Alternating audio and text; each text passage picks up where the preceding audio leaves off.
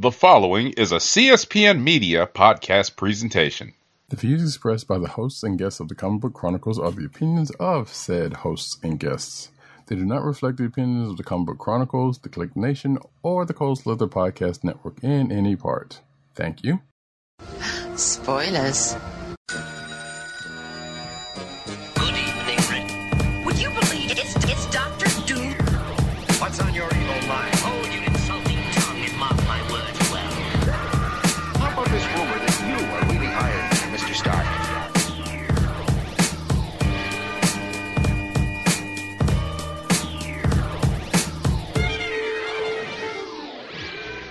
Hello, and welcome to another exciting episode of the Comic Book Chronicles.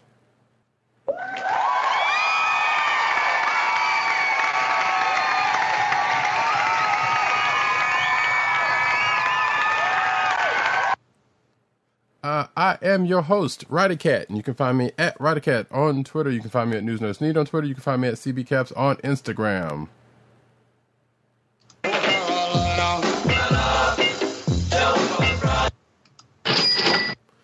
And the sound effects you've heard come from none other than our man in Brooklyn, @1agent_70 on Twitter and Instagram. What's up, everybody? Where Brooklyn at? Where Brooklyn at? Where Brooklyn at?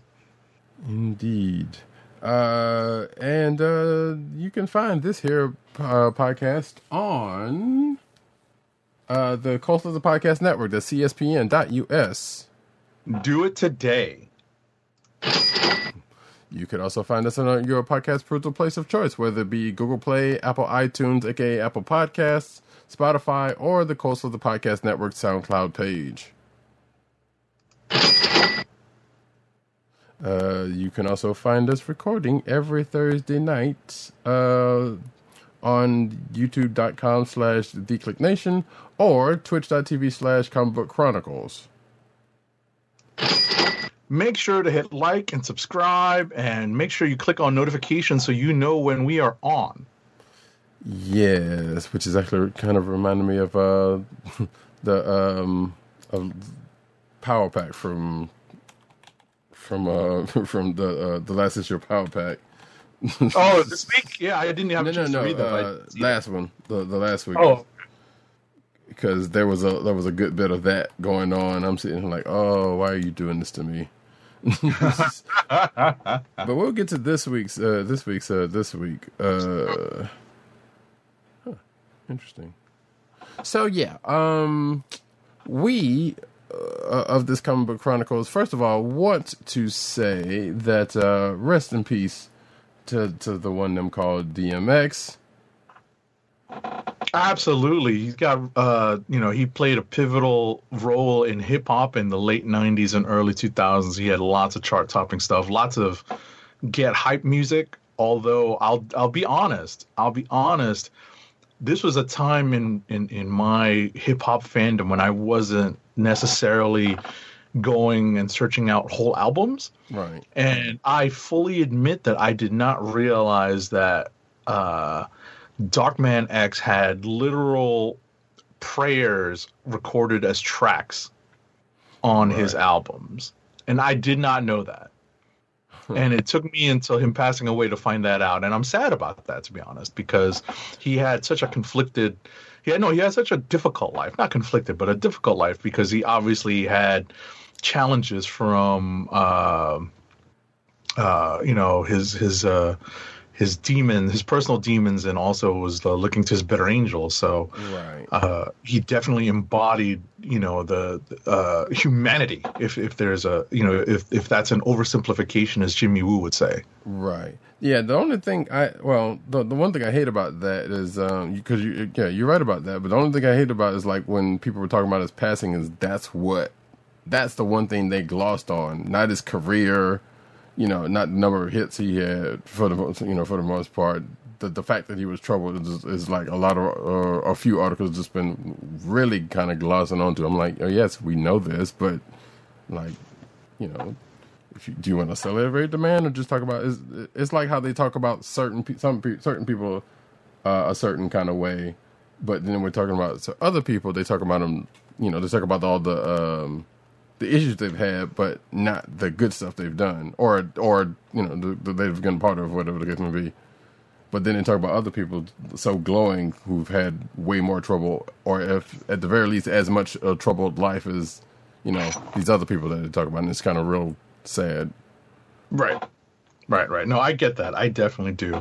But I admit that I definitely remembered him after his music for being, unfortunately being in trouble a lot. And he did have a long string of troubling news, right. Even when he was on the famous side. Right. But ultimately, he proved to be, like as I said, the personification of the human condition. He literally had his gigantic ups and gigantic downs. Right.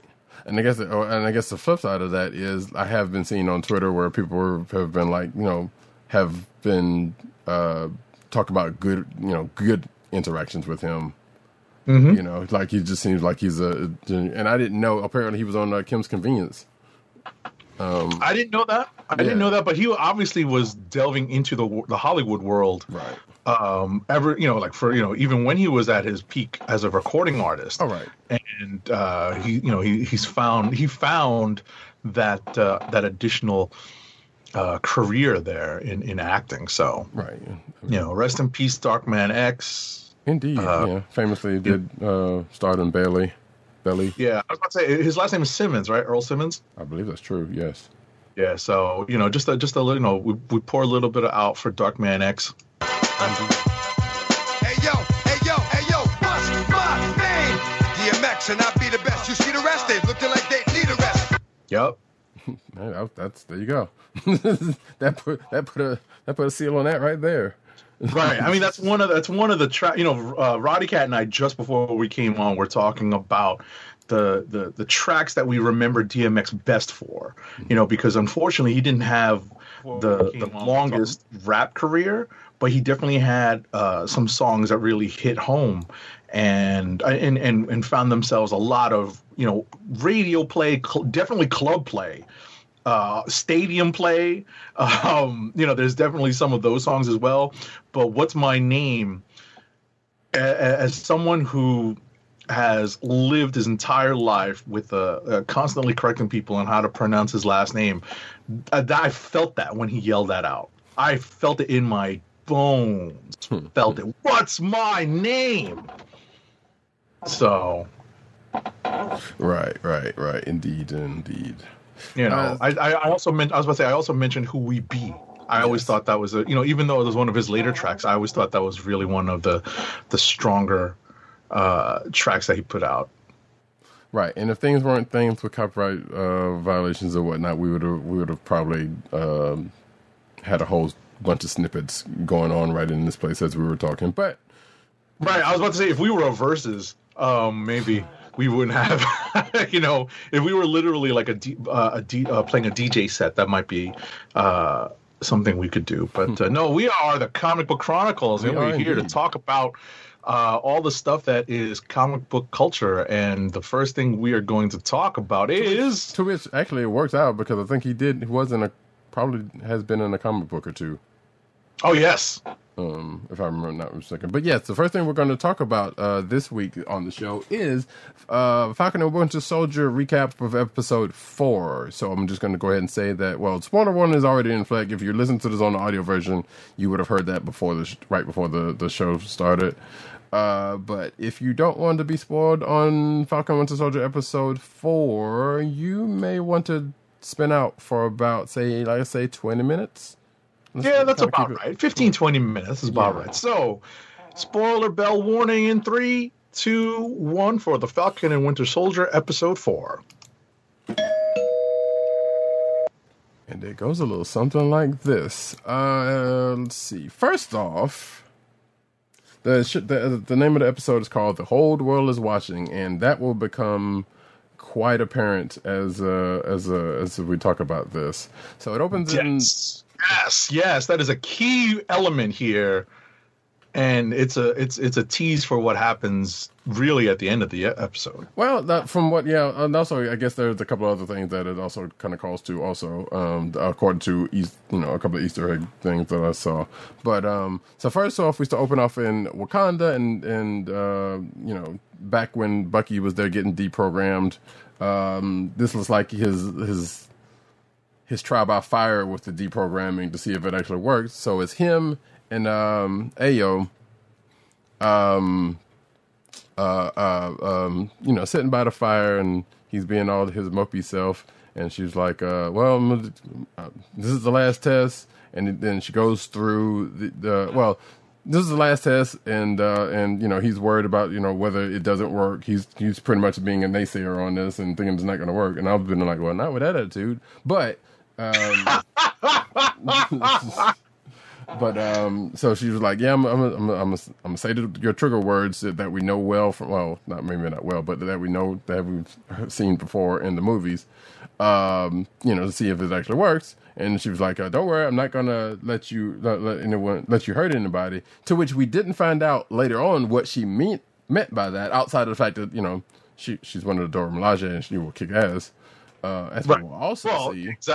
Exactly. What I was going to say is, what's implied is that she has the force. She can apply the force necessary to keep him from hurting anybody. Right. That's what you think at first. Whole, right. And the Dora as a whole can at least keep him at bay from hurting any of the innocent Wakandans. That's how I read that, and I find it funny that you're talking about how Bucky's his mopey self. I'm like, I'm pretty sure that's the way he always is. Anytime, anytime the threat of the trigger words, the activation words, or the programming words, is getting ready to be thrown out there. So I kind of chuckled at that. I'm like, yeah, I would be too if I heard some of these words in Russian. Even on my own, I'm already programmed. Right. But even before that, like even in the first episode, like he was kind of all like, the first episode he was like kind of being all emo. But nevertheless, let's see. So that happens. She goes through all of the words, and you can see the conflict on his face as it goes by, as they keep going by, and he's thinking, and you see flashbacks of pretty much. Snippets of all of his showings in the MCU, including as the Winter Soldier, as she's going through the words, and once she gets to the end, kind of finds out nothing. He's it worked out. He didn't get triggered. Right. So that being the case, we go from there to present day, where they're talking outside of, I forgot where they were. I think they was in Rigo, or no, they weren't in Rigo. Latvia. Yeah, so they were still in Latvia, and this is pretty much taking care. This is after the events of the last episode, where he goes and finds out, and they meet up together. So they have some words. She basically says that we want Zemo. Why'd you help him escape? That kind of situation. So Bucky's like, he was an innocent mean. Do we need him for something? Stall us out. So she was like, 8 hours. You got 8 hours, and then we're coming for him. Right. Part of me was like, using Zemo as a means to an end and only giving them 8 hours. I was actually in my head sort of counting the time. Right. And I wasn't sure if 8 hours had passed, to be perfectly honest. Right. Yeah, that was the kind of where I was too, because I'm like, I know some things happen, but I'm like, wow, I don't know. And we'll get to that. What Roddy Cat is describing is the passage of time, which obviously in an episode, which is technically the longest episode of the show so far, but still less than an hour. Right. Which we're left trying to figure out how the story is moving along, to see how these 8 hours that Ayo and the Dora Milaje give, how this 8 hours is spent. Right. By Bucky, Sam, and Zemo as they're looking to locate Carly and the Flag Smashers. Right, and it's not like we get a 24-hour countdown clock, Right. as it's going on. So it is what it is. So yeah.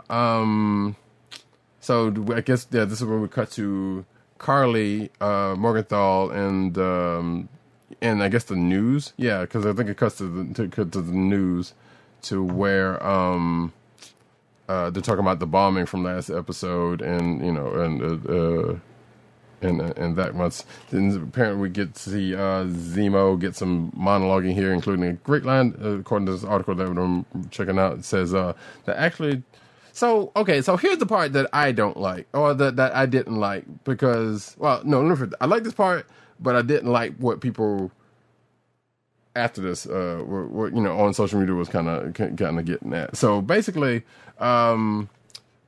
Zemo's talking about he's, as this article says, connecting Nazis to Ultron and to the Avengers, and saying that they're all bad, and he's basically calling her and the Flag Smashers supremacists. And I'm sitting here like, who are you to be calling some people? Now, yes, this is I'm thinking more comic Zemo than this version, but this version is still not a good person.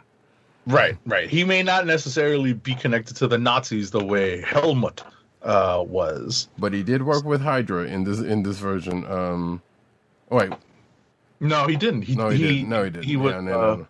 I'm actually thinking of a comic book from this week, but yeah. No, what I was going to say is, what's implied is that he was royalty in probably a predominantly white nation of Sokovia. Sure. So, there's definitely some level of supremacy there. Maybe not the supremacies that we're used to thinking or talking about, but he's royalty. So yeah, and on that point, right? So on that point, he's all like, even in Civil War or whatever, he's all like, superpowered people, and just like he's saying here, like superpowered people shouldn't exist. And I'm thinking to myself, it's like, well, that's probably because if they weren't around, people like you would probably have more power, and that's what you would have a real problem with. But regardless, he's doing all of that kind of talk, and it basically, if you take a step to it, it basically sounds like, well, no superpowered people, which means you could think about if mutants were around, in this universe, in the MCU universe, what we think about that. But you could also take a step that is like, well, if you don't, so you basically don't want anybody that's different than you, which, being that he's working with Sam, that would also be, there could be a logical step taken from that, because some of this stuff still kind of plays into, how into somewhat comic renditions of them. But the one thing I couldn't stand about it was like people were like, which you're gonna have these people out there. People were pretty much going off of what Zemo, pretty much saying Zemo was relatable. Zemo's not relatable. Zemo's manipulative. He's regardless, he's not being shown as his comic book version, but he's nowhere near relatable, and he's still not a great person. I was gonna say, I don't know if relatable. No, that's what people have been saying. Well, I mean, this is why I'm not necessarily on social media like that. Right. I don't think that's the correct way of looking at Zemo. Obviously, what the MCU has done is given, and what they've done in the past and what they continue to do is to give the villains, who are the heroes in their own stories, some of the more complex moral and some of the more complex moral positions and viewpoints in the MCU. Obviously, we think back to Eric Killmonger, and now we have Zemo expressing stuff that definitely has different nuanced views on it. So it's interesting that, and I think it's a strength of the MCU that they're utilizing the villains to really put forth these really nuanced viewpoints on what are really complex moral issues. Sure. I guess I hate the fact that it sometimes comes off as humanizing them too much. Mm-hmm. because I'm like, no, they're still the bad guys. Don't you know? And we've seen that kind of often in cinematic landscapes. Like, okay, yeah, you're making them a little too human, a little too sympathetic. Yeah, I understand. and it's like, no, you shouldn't do that. I understand. But in any event, it does make them an effective character. You know, they are a fleshed out character. They are not a one note villain, which is something that we always criticize some of the MCU movies for, because they just didn't give enough time to the villains to flesh out their stories. But this is a TV show, and we've had the time. And so, as Roddy Cat mentioned, you know, Zemo gets a chance to really express his views on this. And as we move along, you know, we find out that you know, as a result of the bombings at the Flag Smashers, the bombing that the Flag Smashers pulled off, that Carly didn't tell her other Flag Smashers about, really, was that it led to stricter controls for borders, and that Sam, Bucky, and Zemo are on the hunt for Carly, and they get a clue that the funeral for Donya Madani, that character who they had tracked to Riga, is going to be held that same day. And at this point, is this where the Turkish Delight comes in? Yes. So so they're in this one spot and they're looking for clues, and they split up. Bucky's watching Zemo, but from a distance, but he's kind of looking around. Sam kind of goes upstairs to kind of look around and ask people around, but he doesn't get any, no one helps him out. Matter of fact, people are just kind of ducking and hiding, because apparently it kind of comes to light that they seem like they know who he is, and they're like, you know, so they're not trying to help him, because, you know, people like them don't normally, you know, usually somebody like Sam comes around, there's, you know, some trouble looking around. At least that's what can be implied from it. But people are kind of, they don't like outsiders, is basically what they actually say. So exactly, except for the one person who actually does talk to him. So Sam does find somebody that talk to him, and they're like, yeah, I know who you are, but you don't, you know, you basically you're an outsider, and people here don't trust outsider, which is why people were kind of ducking and leaving and whatnot. And like, nope, I can't help you, basically. So meanwhile, Zemo is downstairs, and we're in this little courtyard, and there's a bunch of kids playing. So he goes over there. As a matter of fact, yeah, because the Turkish Delights, I think, I can't remember if he brought them out earlier when he was talking during his monologue. I think it did. Right, he found them in wherever it was that they were staying. Right, that was Zemo's place near and or close to Riga. Right. And so he probably tucked some into his pocket, and he was able to use these candies to entice kids into giving him some intel. Right. So it just so happened that happened to come in handy for that reason. Exactly, and it also shows that everyone has their own super spy technique. And I kind of laugh because poor Sam, still not equipped yet for the whole super spy thing. Bucky is equipped for a different type of super spy thing. Right. He's more in line for wet works at this point. Exactly. He's not the most subtle tool in the toolbox. You know, if you were in the Red Room, or if you were in the KGB or Hydra. Back when Widow was still an agent, if you had something subtle, you sent in Widow. If you had something that required more wet works, then you send in the Winter Soldier. Mm-hmm. So, but in any event, as we mentioned, we find out that that Carly, while they're trying to figure out what to do with the rest of the serum, and they've already found out that the power broker is on their tail. Right. But before that, they want to go to the funeral for Donya Madani. Right. So so Zemo's doing that with talking to the kids and getting the information. The kids telling them to keep hush hush. Telling them not to talk to Sam or Bucky, because he's manipulating basically, or upping his leverage, I guess, was not necessarily manipulating. But Sam is also talking to Sharon, who he finds out causing another favor for him, even though he already has one with her. That's where she tells him that the power broker is mad and he wants the serum back, and that whole thing coming back. But then I think we cut to Carly in the cemetery with one of her other flag smashers, and they end up getting the serum. And they're talking. As a matter of fact, there was a conversation between them two while they're getting this about I believe the other dude was a fan of Captain America back in the day because of he had a family member who fought in a war.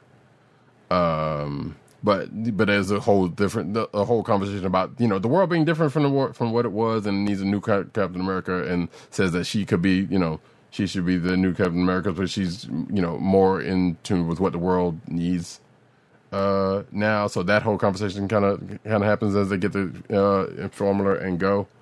Or get the rest of the serum that they have and go.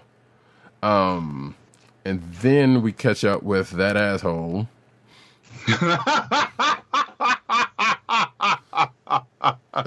Yes, one John Walker and Lamar Hoskins, because I'm not calling him Cap. So as Zemo and Bucky and Sam are heading toward the place of the funeral, John Walker happens to show up with Lamar, and they're talking there for a second, and he's being John Walker. Like, I know some people only know this version of John Walker, but he's pretty much comic accurate at this point. Almost. Right. With some changes, but yes. Definitely. It's definitely something where if you're familiar with the source material, you already sensed, if you didn't, they kind of telegraphed it, but you already sensed where this was going. And they definitely adapted some of the source material that I personally remember reading in real time back in the day. And I could just see it starting to happen. And I was like, oh, so that's how they're adapting this particular part of the story. To get to this point, but we'll get there when we get there. So, as Roddy Cat mentioned, the John Walker and Lamar Hoskins, Battlestar, link up with Zemo, Bucky, and Falcon, and they end up, getting to where the funeral is happening, and they. The group of them convinced John Walker to give Sam some time, because what Sam is trying to do is reach out. He makes it plain to John Walker that one of the things that he did after he left active duty was go into counseling, but as a counselor, as someone who worked in dealing with post-traumatic stress. And all this other stuff. So he has some experience, some skill with talking things out. And so they're able to convince John Walker to give him 10 minutes. Oh, excuse me. It's a callback to Winter Soldier. Excuse me. Oh, yes. I was about to say, I didn't hear what you said. But yes, that is definitely a callback to how we meet Sam in the Winter Soldier after Cap laps him a couple of times around the reflecting pool. So... we get Sam trying to talk Carly out of her terrorist plans, and what ends up happening is Sam actually brings up some points that Zemo makes about wanting to use the super soldier serum to force people to see things her way, and. And with that point of view, and with that willingness to go to those lengths to have her way be done, makes her a supremacist. And just as it seems that Sam is starting to get through, John Walker does a John Walker. Yep, he comes busting. So the whole thing about Sam kind of mentioning what Zemo said, according to this article, it kind of makes it seem like, well, he's clearly still in Zemo's pocket, and that could, kind of sort of still in Zemo's pocket in a way, with following along, but also it's like, no, you pretty much was saying like, no, this is what people are saying about you. which I'm pretty sure Zemo would not be the only one thinking that. But yeah, as he's connecting forward, that's when John Walker comes busting in like the fool he is, and gives chase, to which causes Zemo to escape. Well, not causes Zemo to escape. Zemo, who just got handcuffs, escaped from his handcuffs. We'll see what happens in a minute. But Sam, kind of gives chase, and so does Walker and Bucky also. Which I'm sitting here like, why didn't Bucky just stop him? Like, why did Bucky let him go in? He could have just like, hold on, stiff armed him real quick. Which, granted, probably would have started a fight already. That we'll see later on, but yeah, I was about to say, Zemo gets away because of the fight going on, right? So essentially, as this confrontation, is already heated, it escalates, and who steps in? Who comes in? Who? Well, no, we're not there yet. We're not there yet. Yes, we're almost there. We're not. Well, Zemo gets away because they come in. I know, but no. No, we're not there yet. I know what you're talking about. You're talking about what happens later. Okay. I'm talking about when the Carly's still seen because he. So we're still there. Okay. Yeah, we're still there. So we can go ahead and get to that part. Yeah, Zemo gets out of his handcuffs, basically, and as people are somehow he ends up finding Carly before everybody else does, and he starts shooting at her, which makes her drop the serum, and she does get hit, but like I said, super soldiers are not invulnerable. She gets hit. He breaks up a whole bunch of the vials that he sees on the floor of the super soldier serum, and then that's when pretty much everybody else kind of catches up to him. Right. But apparently one got missed. That gets found by John Walker, so he kind of tucks that away.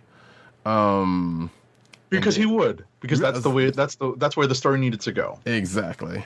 John does knock Zemo out. I forgot about that part, but yeah. And next, that's when he finds Super Soldier Syndrome, and then there's a cuts to a conversation later on, I guess, assuming between John and Lamar about whether he would take the serum, which I believe almost echoes the scene from earlier where Zemo asked Sam if he would take it, and Sam's like, nah. But them two are weirdly enough in a mall, and they're talking, and at this point you kind of, or at least at this point, I kind of wondered if he had already taken this. John had already taken the serum or something, but he was asking right. But he was asking at this point because you kind of wonder, like, did he actually already take it? And he's just asking to see if it was, if it was cool or not. And you also get a sense of like, well, is he going to share some with Lamar, which he, will find out. I was annoyed by that. Right. I was annoyed by that because that should have been either he recovered 2 vials or he split the dose. Right. Because in order to keep, I hate to say comic accurate, but Battlestar's supposed to be enhanced also. He's not. He is no piece of chopped liver, right. for lack of a more catchy phrase, as I was just digging for one. Right. But so in the comics, they both were enhanced by. Yeah, I was about to say he's not the weakest guy on the block. That's right. the point. They both in the comics were enhanced by the Power Broker at a certain point during the run. I think both. Wait. Almost, I guess I don't know. I can't remember, but regardless, they both have it. Regardless, so that conversation happens, and then it cuts to them and Falcon and Winter Soldier going to the funeral. No, wait, that was the funeral. I'm sorry, that was that. So they're in. I guess they're still in one of Zemo's hideouts. Where no, they're still, what it is that it's just another part of the complex that they're in with the funeral, and what ends up happening is that you get the big fight scene. Well, right? that's why I was thinking. No, because that's what I was thinking. It didn't seem like it was that, because it kind of sort of doesn't make sense how Zemo would. What we'd see what happens with Zemo if that was the case. But it made it sound like they were in Zemo's spot. But yeah, you may be right. I don't know. But regardless, so they're talking, and the John Walker comes in and wherever they are. Well, Right. No, they're still at you're right. They're still in the building where this funeral is being supposedly secretly held. Right. So what ends up happening is, that's when the fight. This is what I was teasing earlier. Right. Is that they talk about, there's a lot of this stuff is happening in flashback. What Roddy Cat was mentioning too about this conversation with between Lamar and John Walker. I'm not sure if it wasn't. I'm not sure if it was in flashback. Or was it? I think it was like a quiet moment, right? Where, in between, where, like in between battles, right? Or in between in between scenes, I guess. Right. So but in any event, right. what you get is the Dora Milaje finally determining that the 8 hours are up. Right. So all of them are talking. Well, so Sam and Bucky and Zemo are talking, and then John Walker and Lamar comes in, and then while that happens, the Dora Milaje come in and just kind of break up the whole scene. And of course, John Walker does a John Walker then, and it's like trying to smooth things over, but also trying to be he's being John Walker. He rolls up. What he's trying to do is take charge of the situation. Right. And what he doesn't realize is that he is never in charge of the situation. Exactly. That he is not the alpha dog. He's not the alpha male or the alpha. That's why I said alpha dog or alpha person in the room. Right. Because even Sam's like, you might want to fight Bucky before you fight the Dora Milaje, which was a funny line. I'm like, yeah, this is not gonna go back. And sure enough, he was like, well, I'm sure we could talk this out. Puts his hand on Io, and that's what starts the fight.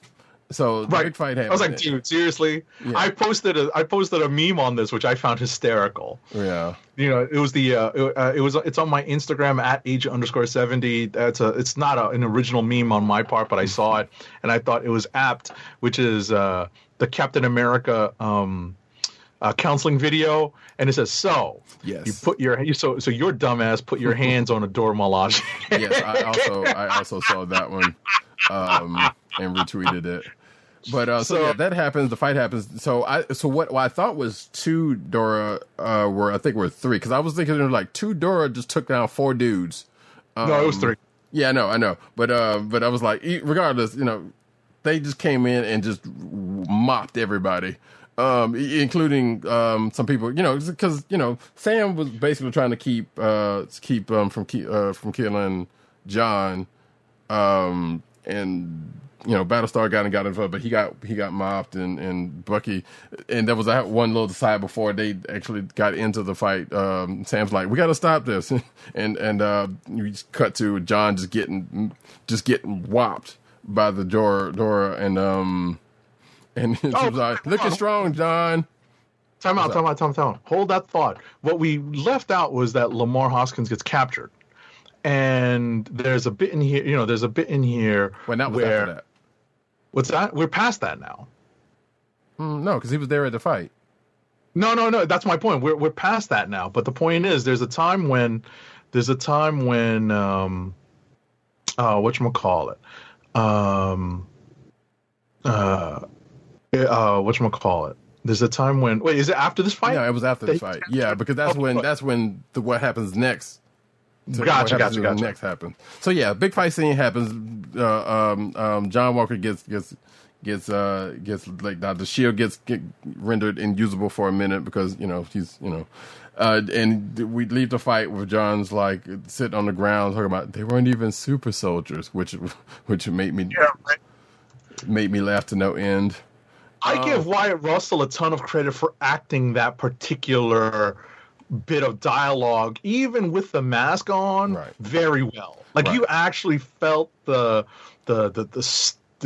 stupid bravado and his ego being shattered in that particular delivery. Like you could see it. Right. And speaking of egos getting shattered, not necessarily egos, but something else also happens during the course of that fight, in which, in the fact that AO basically disables Bucky's arm by pretty much doing a nerve pinch, because she knew the way to kind of disable the arm, detach the arm from him. Yeah, I was going to say no pun intended. Right. So that happens, and and you can kind of see it on Bucky's face, like what the, because he didn't know that was going to happen, and that they even talk about that. It was like, wait, did you know that would happen? As he puts his arm back home and resets it, you can see just how dejected he was, when he was like, no, and he was like, because that was also a meme that was also kind of going around. You see him resetting his arm, and his look, it was like, yeah, I see that look. I know what that look means. like dang.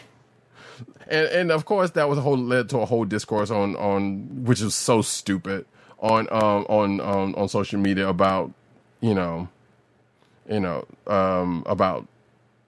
So this was the defining thing from the discourse from social media. I'm not going to go into it but somebody was like, okay, basically it's like, so they don't trust him after, the Wakandans don't trust him after, don't trust Bucky after everything they've done for him. I'm sitting here like, one, it's their tech. They could do what they want with it.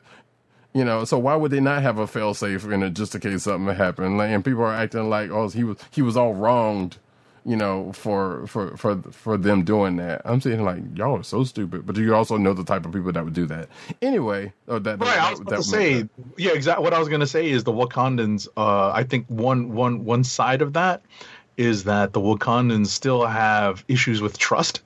And for good reason, right? So there's definitely some good reason for them to put in, as you mentioned, fail safes for their technology that falls in, that is being employed outside of its borders. So that makes perfect sense, right? So, and actually, I think we might have. Oh, so yeah, and in the course of all that, Zemo escapes through, as Sam says, El Chapo style, and I think this might have been where we get the conversation between Lamar and John about taking the serum and the thing, which led to what happens next. So we can go ahead and kind of keep this rolling real fast. They find Carly somewhere yeah, that's right. This is when Carly calls Sam's sister and like, I want to meet up with Sam, but then she also kind of threatened him. She was like, yeah, I want to make sure you know how serious. Which I kind of hated this part because it kind of made her more villainy that she's kind of been in the and coming up to this. Like they were trying to make her a little bit more villainy than what originally kind of let off that. But regardless, so this ends up with Sam and Bucky going to meet Carly, and then of course John and Lamar kind of following behind them, and John doing the same thing he did earlier and just kind of bust in at some point and try to take over the situation, which leads to another fight between Carly and a couple of other Flag Smashers and Sam and Bucky, which leads to, right before that, Lamar gets captured and he gets himself out of the situation, which, but also leads to, like I said, a fight between everybody again at the end of that, which leads to Lamar getting killed by Carly. Right. Which, it was like, ooh, you kind of felt it in a way. She's like, 'cause she punched the smack out of the dude. Like, no, she kicked him. It was that's right. It was a kick. It was one of those, and I hate to bring it, I hate to put it this way, but it was one of those things where I remember, Chris Evans actually mentioning this, where in the transition from Captain America First Avenger to the first Avengers movie and then to Winter Soldier, where they made more of a point of seeing how destructive Cap could be if he'd let loose just a little bit, right, to people. And I recall noticing this specifically when we go through that opening scene in. It's the opening. It's not the opening scene in Winter Soldier because that's Cap meeting Sam, but Cap and Cap when he goes on that strike team mission with the Widow and the Shield strike team, where he jumps out of the plane with no chute, and the goal is to recapture the Lemurian star. And as he gets on board and is running around the ship, literally kicking people off the ship with the force of one kick, that's essentially what we see here, where Carly is, being full, using full on super soldier strength, and unfortunately, she kicks Lamar Hoskins right into a pillar, and it's strongly implied that he's dead. Yeah. Yeah, which I feel like if the kick or the punch, whatever it was, probably killed him before he even hit that pillar, but the pillar didn't help. Because you see him pretty much get slumped and go over, and then John goes there, to check on him, see, make sure to get him to see if he's still alive. And it's like you said, it's implied that he's dead, which causes him to get really angry, and everybody scatters, or not everybody, but the Flag Smashers kind of scatter while he's doing that. But he's upset.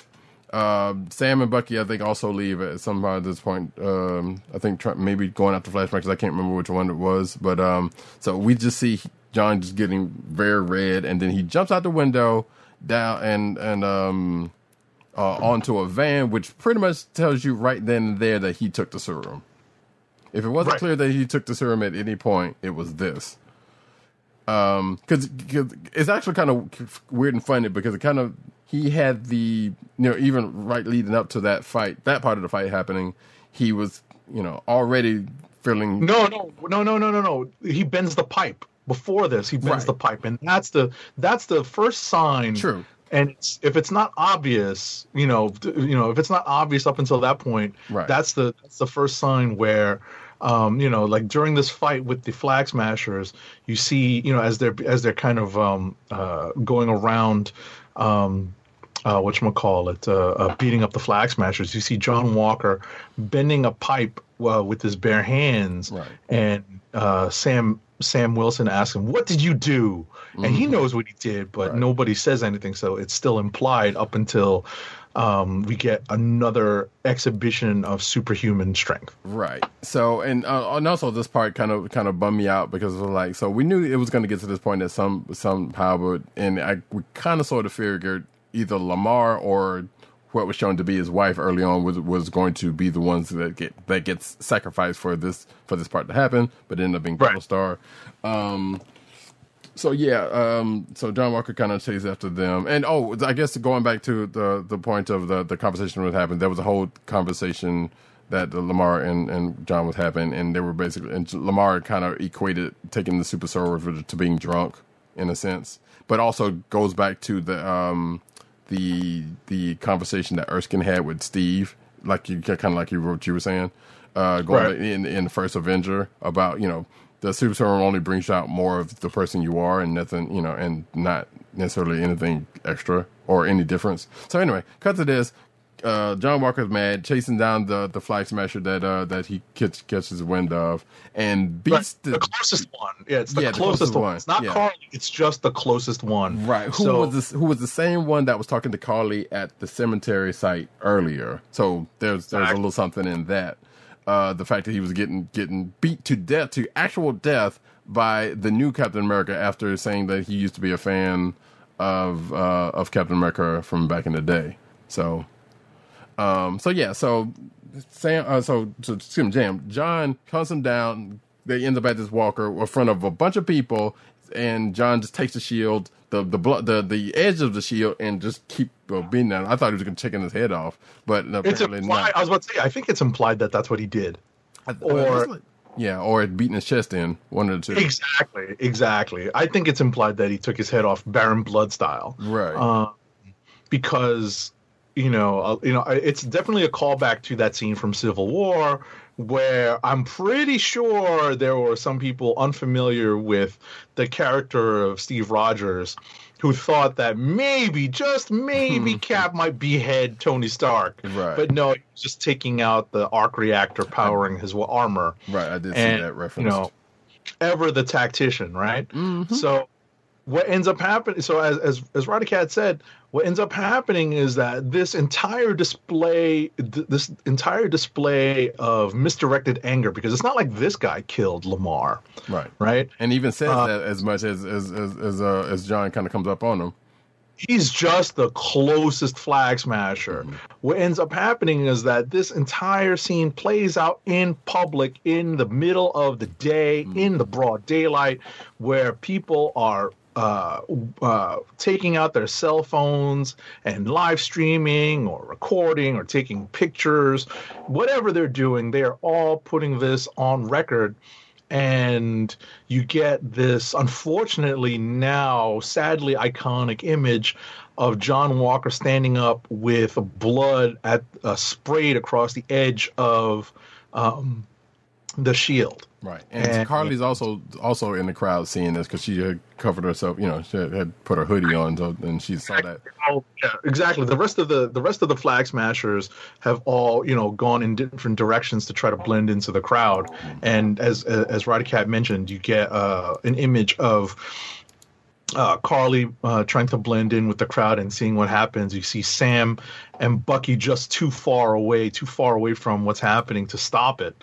And it's, you know, and this is where the scene ends. This is where the story ends. And I honestly was surprised that they went there, but I knew they were going there. Right. Like, we knew it was going to get to this point in some kind of way. And like I said, I kind of hated it. It had to have been Battlestar, but, you know, sacrificing the black dude for as some folks have said, you know. Right. Well, unfortunately, they had to sacrifice somebody because if I don't know if you read, you know, as part of maybe this the story, the series coming up, if you read any of some of the stories that were part of John Walker's Captain America story. I remember it shortly after real time reading it. So yeah, I do know what actually happened in the comics. Right, exactly. So what ends up happening in the comics is that John Walker's secret identity gets revealed, right?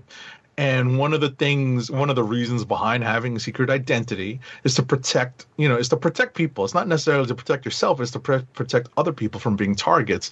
And in this case, all that stuff comes to pass. All the fears surrounding having a secret identity come to pass, where John Walker's secret identity comes out, and his parents get targeted by this group called the Watchdogs.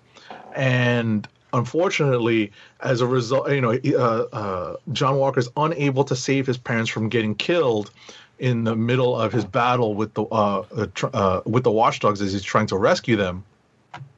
And he goes absolutely berserk and just goes, and bear in mind that John Walker in the comics is roughly as strong as Spider-Man. Sure. Yeah. Like 10 tons, like roughly, if I recall correctly, according to the old OHOTMU's official handbooks of the Marvel Universe, he's roughly as strong as Spider-Man, right? Roughly in the 10-ton class. And he was absolutely tearing bodies apart in this scene. And, this is the mid to late 80s, and they are only showing so much. It's not exactly the boys, but they were definitely putting a lot of blood spatter in to imply that it was a pretty bloody scene. So that is part of the inspiration for this, I would say, heel turn.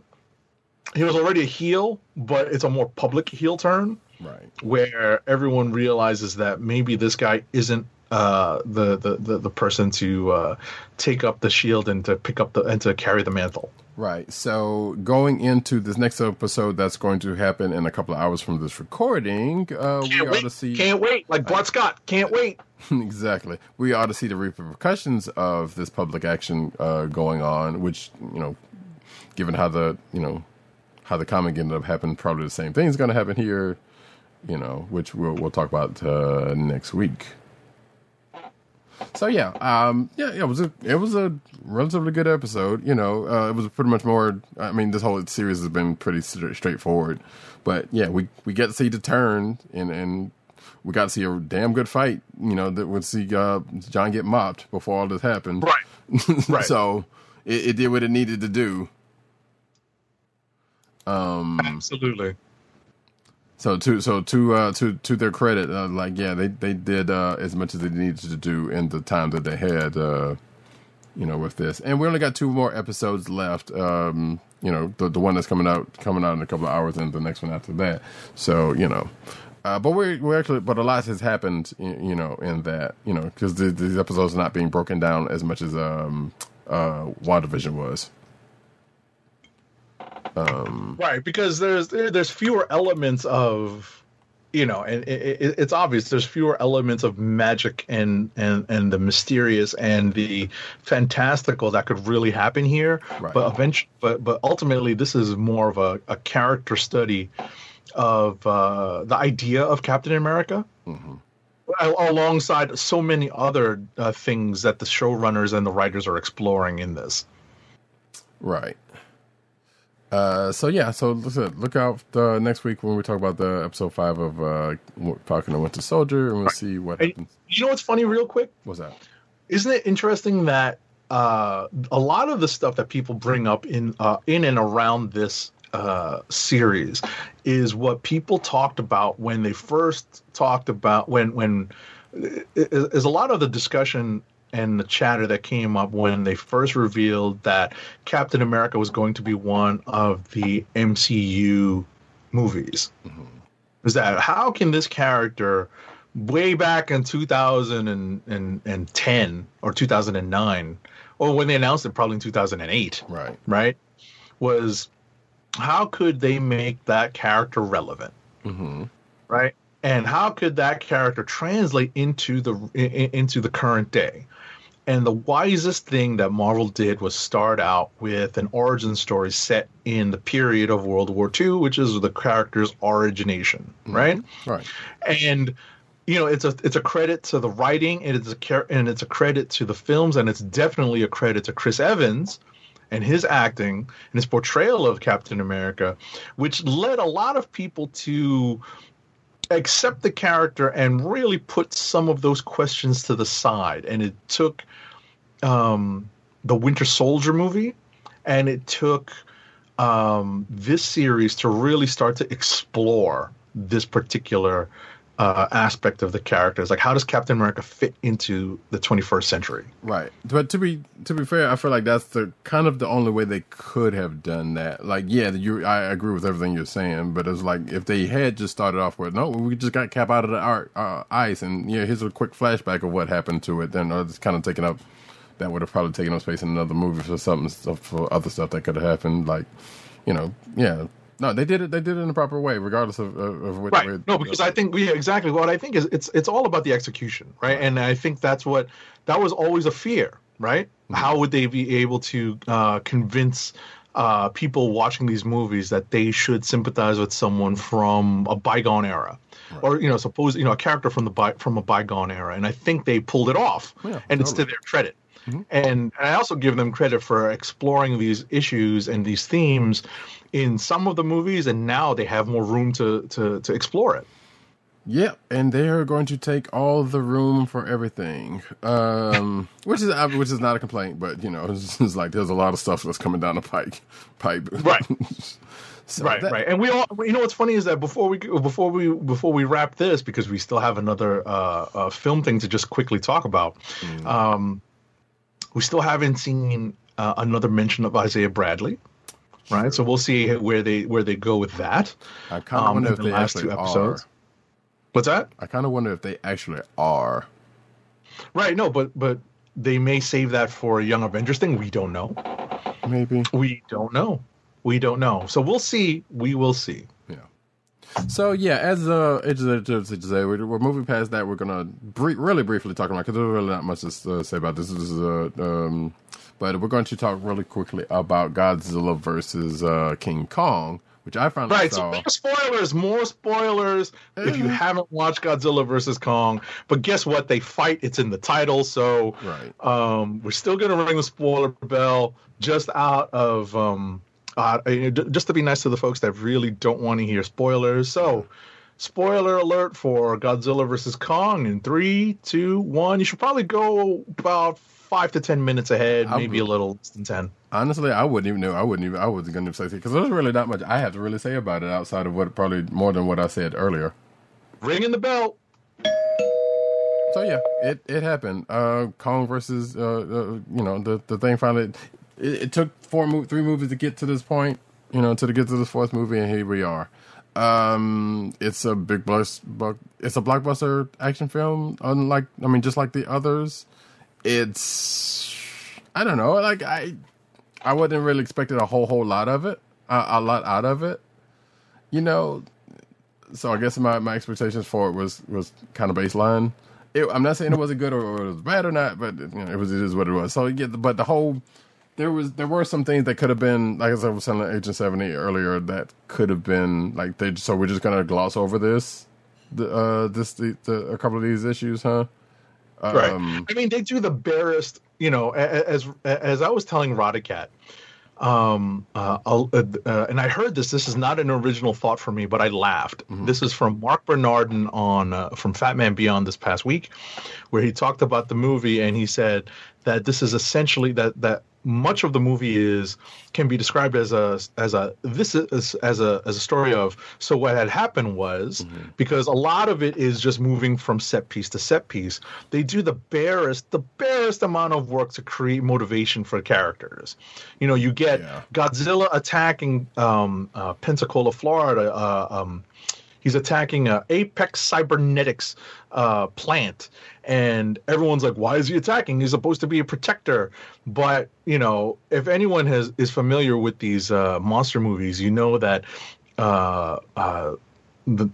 these monsters don't attack unless they're being drawn by something. You know, traditionally it was something like nuclear radiation, but in this case, the plot is, and as I said, we rang the spoiler bell. The plot is about this character who's the head of Apex Cybernetics, who is not a fan of the Titans, as these monsters in the legendary Monsterverse are called, and he's looking for a way to regain alpha predator level of for humans. And here's where I have about it, because this character comes out of nowhere. Another character who is similarly named for another character who was in the last couple of movies, who is no longer around, or who apparently might have had a cameo in this movie that I missed. Like people just kind of show up out of nowhere. Characters and from it's a shame that they didn't bring back the character from the King of the Monsters movie, who we see in the post-credit scene. Exactly. Take hold of, you know, and this is spoilers for also Godzilla King of the Monsters, folks. Sorry. Right. But he takes control of a piece of Ghidorah. Mm-hmm. They couldn't come up with money for Charles Dance for the next movie? I'm sitting there, so yeah, right, exactly. So I was like, okay, so he just goes and gets this Ghidorah head from somebody, and that's it. Like, okay. Like, I was expecting, like all right, he's just going to continue going on this movie. He's going to be the one that's kind of somewhere in the midst of this. But no, they're just like, no, he's nowhere to be seen. You know, this dude just shows up somewhere. We see, like I said, someone who potentially is probably related to a character that died in Godzilla King of the Monsters. But they don't do anything with them outside of, he's just here and he's like doing a thing.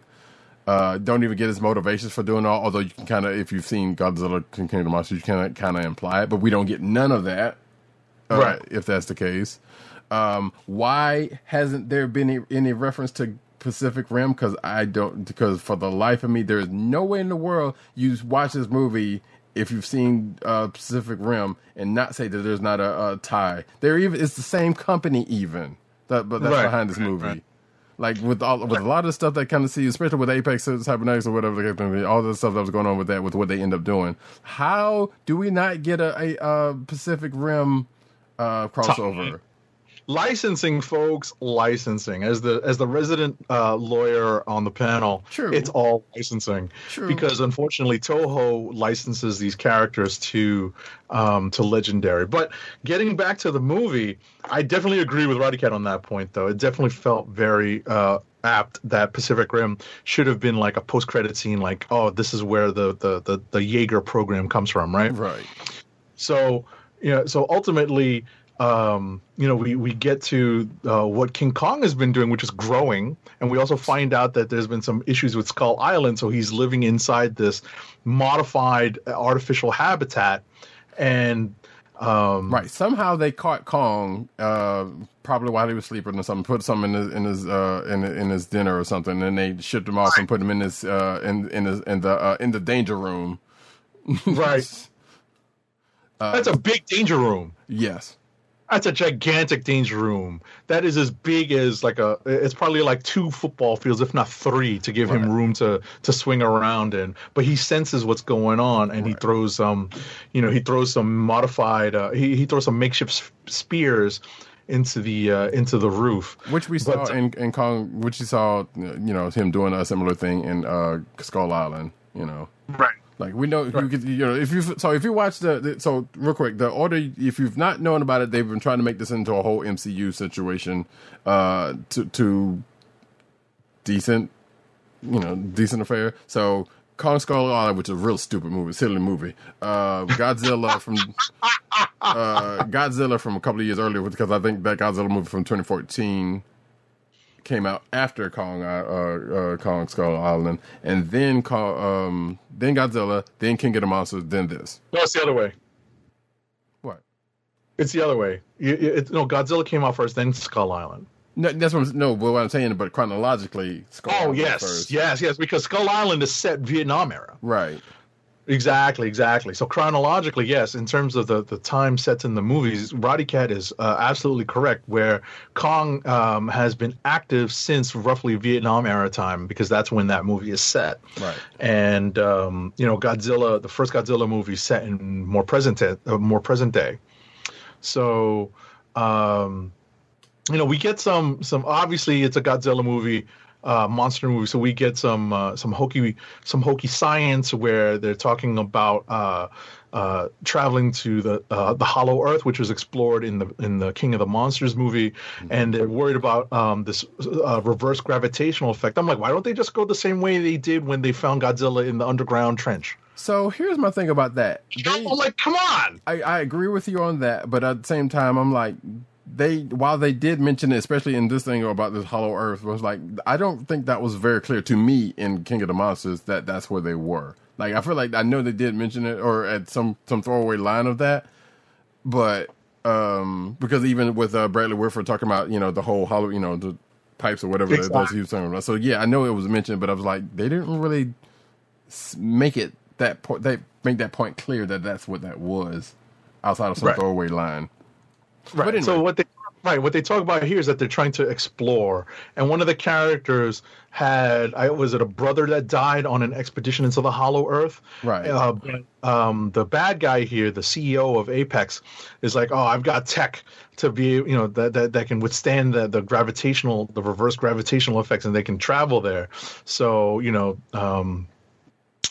they end up hatching this weird plan to have Kong lead them to Hollow Earth, because they have theorized that Skull Island is an outpost of Hollow Earth on the Earth's surface. Right. And so they want to have Kong guide them through the Hollow Earth via an entry into the Hollow Earth in Antarctica. Right. Which I guess is sort of a callback to King of the Monsters, where Godzilla is in the ice over there. No, that wasn't Godzilla. That was King of the Monsters. That was no. That was Ghidorah. That was in ice. Oh, was Ghidorah in the ice? Okay. Yeah, it was in Ghidorah. That was in ice. That's yes. Because Godzilla was already running around at that point. Right. Ghidorah was in the ice. Right. I'm actually remembering a Toho movie now. Right. But and I'm having seen this movies, in the last week, so it was like, surprisingly, I remember way too much than I thought I would of these movies. Because right.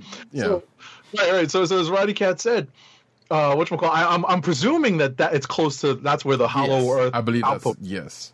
I believe that is the implication. Right. So they put Kong, they knock Kong out somehow, right? They've gotten good at at giving him sleeping pills. Right. And they get him hoisted onto a boat, a barge, or a tanker, or a tanker, and they're floating him to the Antarctic. And of course, who senses a possible threat to his alpha-ness? Right. Even though they made great pains to try to stay out of the way of his known traffic and try to sort from him. So of course Godzilla comes. Yeah. and they have a weird fight where somehow Kong finds himself surfing on an aircraft carrier, which somehow still stays afloat when Godzilla jumps on top of it. Right. I was sitting here like, first of all, okay, we're talking about this way too much than I thought we would, but this is why I said we should leave a few minutes for it. I know, but I didn't want to because I know we're kind of trying to push some time, but yeah, trust me. There was a lot. I even told Age of 7 there is a lot I could say about this dumb movie if I thought about it. I shouldn't call it dumb because it was actually alright, but they were all kind of dumb in some points. Regardless, Kong jumps from one aircraft carrier to another. It does not sink. Kong's big ass. Buoyancy is a principle that keeps these big heavy ships afloat. But if you're putting that much force, that much weight, jumping from ship to ship, you don't think these things are going to crack, break, sink? Exactly. And they both end up on one of them, and they're fighting. I was like, "There's no way." I was like, because I was like, "Wow, that's a well-built aircraft carrier." But like, I know better. It's like, no, the weight of one of these jokers would be kind of taxing. And then they probably made, obviously, since they grabbed Kong from Skull Island, and they kind of mentioned because there's this little deaf girl that's in the picture early on, who is apparently has some sway over Kong. Right, it's revealed that she's communicating with him via a form of sign language, and she's the most adorable thing about this movie. That's all I can say about that. But anyway, but so that's a whole thing. That's the thing, and they kind of couched that in like, oh yeah, her family was one of the families that was still on Skull Island, and somehow that storm that was already around Skull Island got worse or something. I don't know. Right. It was like that whole thing was like that's. Or it was the storm that was with Ghidorah that was kind of going along. I guess I don't know. They never really make any explanations. Yeah, they don't make it clear. That's just weird. That's kind of like a callback to some of the King Kong movies where like the weather around Skull Island, like the seas around Skull Island are really bad. Right. But yeah. So so this battle ends up ending because they play dead. King Kong is kind of beat up a little bit, and they essentially have the entire fleet play dead. Right. To be fair, yeah, he almost drowned because he's you're fighting in Godzilla's element. It's kind of bound to happen when it gets dragged up, and Kong was trying to keep him over, and the humans actually helped a little bit. So, but right. So yeah, but they end up playing dead, and kind of Kong's like, all right, whatever, and then Godzilla's just like, all right, peace, I'm out. I did. My job here is done. I'm out. Exactly. He's just like, all right, get to stepping. Right. That's essentially the look he gives too. Pretty much. and so here's one of those. So what had happened was moments. Mm-hmm. Right. So at this point, somehow they sedate Kong, but somehow they get him on a cargo net, and they can airlift him to the Antarctic so that they don't have to worry about alerting Godzilla to his presence again. Right. So, so Eric Northman, pretty much says, hey, yeah, how's Kong about flying? Because yes, it's the same actor from True Blood that played that character. Okay. Some folks might know because I don't think I've seen him in a minute. That's the reason why I'm saying. I know either him and his brothers have been working in one way or another. But anyway, so yeah, so that happened. They left him Antarctica and be like, yeah, your way is home. So go home. And they follow him down into the place that's apparently Hollow Earth is like down near I assume near the curve of Earth. We don't. That's not even playing. But there's basically a time warp in the middle of Earth. I mean, not a time warp, but there's a hyperspace lane in the there are hyperspace lanes underneath the Earth, and this one ended up going there, and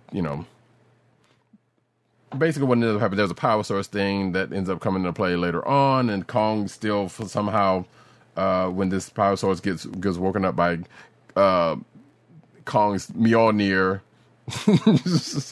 substitute.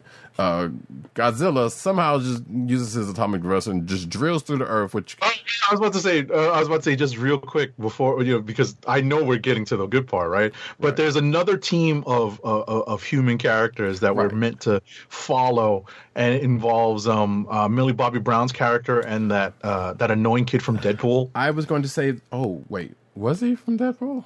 Deadpool 2. Oh, I never. Okay, that's why. Okay, I hadn't seen it. Oh yeah, this this kid's like mildly annoying. So yeah, so there are like two different movies going on here. Two almost three different movies going on here at the same time, basically. Millie Bobby Brown's character is the same one from King of the Monsters, and also I keep wanting to call him Ron Livingston, but it is basically bootleg Ron Livingston. Kyle Chandler plays the dad, and I say that because they both did a version of Friday Night Lights, so that's Right. and that's it is what it is on that one. And they look so much alike. Anyway, so they're kind of sidelined, but Millie Bobby Brown just like should have been grounded or chained up or something because she gets into trouble with Brian Tyree Henry, whose character I didn't care too much about because he's basically playing the conspiracy conspiracy. Right. He's a guy. conspiracy theorist podcaster. I mean, Right. come on, can you not make us look bad? So, so essentially, Millie Bobby Brown and this other kid Josh find Brian Tyree Henry, is it yeah. Brian, what's his name? Brian Tyree Henry. Oh, Brian Tyree Henry. I was about to say I couldn't remember his last name. Mm-hmm. Brian Tyree Henry. They find the three of them meet up, and they essentially go on the hunt because he is also an employee of this Apex company in Pensacola, in Florida. Right, he and embedded break himself in there to get to the truth. Right, exactly. They break in on the search for the truth, and they find a way to get to the Apex headquarters in Hong Kong because somehow Apex has created an underground monorail. Right, they hyperlooped it To Hong Kong. Yeah, they straight up made a hyperloop. Now, so here's what I'm thinking about that. Okay, I can see why. So there was an attack. So the attack of Godzilla early in the movie pretty much led to the Pensacola base, Wings of War, being abandoned. But you would think they would have disabled the hyperloop from there. Well, they were still evacuating their tech. I suppose, but they had gotten the more important stuff out of there. So you would think they would have, Right, especially the thing that drew Godzilla. Exactly. And not only that, but why was there no security at any place What are you gonna do? until later when they got caught? But Right, this is like- right. So anyway, they go there, they get caught, they end up in Hong Kong through this hyperloop because some more shipments of skullwalkers, whatever they call them from Kong, the original Kong, not the original Kong, but the Skull Island movie. Skull Island, right? And we don't know whether, but end up come to find out. The long story short, they end up coming across the fact that this company is making Mechagodzilla, and Right. that ends up getting called. And Mechagodzilla comes into play. And here's where the Pacific Rim thing comes in because apparently they are controlling it Jaeger style, with the exception of this one person by this other character that, like I said, comes up in this movie for no reason except for the fact that it's the same name of a character that died in King of the Monsters. It's the classic Serizawa name from all the Godzilla movies. Right. So, But again, no tie on that whatsoever. No, which could they have don't been- explain a damn thing about this character. Yeah. He's the token Japanese guy. Right. So, and it's a shame because the Serizawa name is supposed to mean something in the Godzilla canon. Right. So, and obviously Dr. Serizawa in Godzilla and King of the Monsters, the previous two played a big role. Shout out to Ken Watanabe. Exactly. So, but getting back to this, so as Roddy Cat said, the King Kong team, right? We'll call them the King Kong team. Sure. Make their way to the Hollow Earth following Kong, and as Roddy Cat mentioned, you get the glowing axe, right? Which apparently it consists of a dorsal fin plate from Godzilla or one of his ancestors, right? And he gets the power, he charges it up. Hold on. Right? Where was that? Where was that explained? What? It was from Godzilla. It was a plate from Godzilla. Where was that explained? or Godzilla's ancestors. It's not explained. It's just implied. See, what had happened was... That's what I'm saying. I didn't even get that point. I was like, wait. Well, so it's implied from some of the dialogue that there was an ancient war and they're ancient enemies. Right, but I didn't get that from that. So I got you. So as Roddy Cat, so this was my favorite crazy part of the story, and Roddy Cat hit it, and just as he was describing it, because he was so wanting to get to this part, because I don't blame him for it. They're in the Hollow Earth. And whatchamacallit, and Godzilla is heading to Hong Kong because he senses Mechagodzilla being active, right? That's what drew him to Florida, so that's what's drawing him to Hong Kong, and he senses that King Kong is alive and running around in the Hollow Earth. So what does he do? He's powerful enough to blow a hole from the Earth's crust in Hong Kong all the way down, drilling all the way down, not hitting anything else, right, going all the way down into the Hollow Earth where King Kong is standing. And I'm sitting here thinking, okay, if he had hit did that beam actually keep going, or was that where it stopped? Because if he hit the Earth core, we would all should have been messed. We all should have been exactly. I'm like, wait. Let's back up for a second. The premise of this movie is that it's Godzilla versus King Kong. Godzilla literally burrowed a hole with his atomic breath all the way down through the Earth's crust. What on earth is going to stand up to that? That just so happens to hit the exact spot where Kong and the rest of the Kong team happened to be in his throne room, in Kong's whatever throne room. Right. So, you know what? And there's a reason why I'm glad that you were harping on the whole digging to the whole Hollow Earth thing, because that this gets referenced later. I'm like, what's going on here? So whatchamacallit? So Kong has to climb up through the hole that Godzilla creates. Right. And I was expecting. Well, clearly Godzilla makes this hole. He's just going to jump down there and be like, "No, this is about to be on and away from everybody." No, that doesn't happen. Mind you, everybody converges on Hong Kong at this point, because you see, it's like the Kong team was still in Hollow Earth at this point, but they're trying to get away. Well, some of them are trying to get away because of what happened. The Apex people are already there. Ron's Lifts is the people who apparently is back with Monarch, I guess. Monarch is going to go now. And a criminally underused Lance Reddick shows up for like 5 seconds. Right. He's supposed to be the head of Monarch. Right. I actually read into this. He's supposed to be the head of Monarch, but they cut his scenes. None of that is explained. He appears out of nowhere. Right. But he's one of the actors listed in the credits at the front too. So I'm like, where's Lance Reddick? Like, he comes in for a scene. Like, how? I hope he got paid well for that. But I'm like, what are you doing? He had apparently a more lengthy scene that was cut down. But on. So I was about to say the shout out to Sarayu in the chat talking about King Kong and Hong Kong. I like that. Yeah, exactly. Oh, I see you. Good job, Sarayu. I see you on the chat. But yeah. So as King Kong climbs out of this thing, this is where the big showdown comes, and it's a 2-part showdown. It's a 2-round battle here.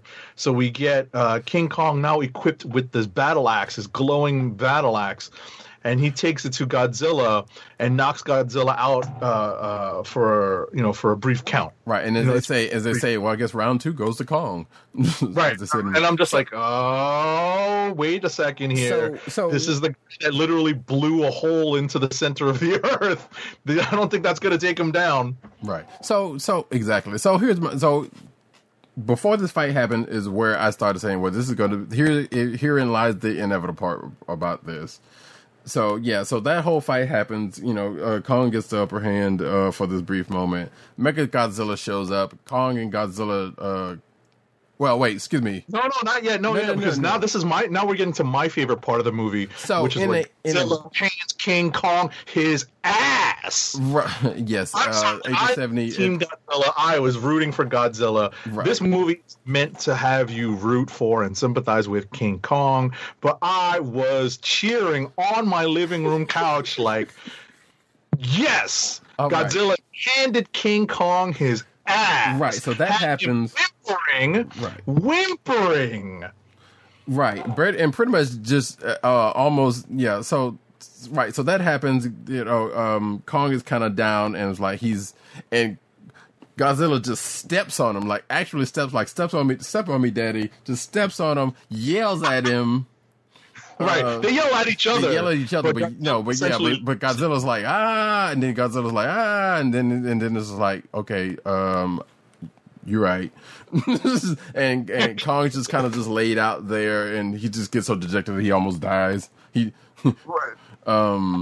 But they get this plane jumped out of his heart with the other vehicle that they get from. And now here's the other thing. So the team that was still down in Hollow Earth flies back up, which is pretty much Rebecca Hall, Alexander Skarsgård, and this other little girl whose name that's escaping me. Cute little girl.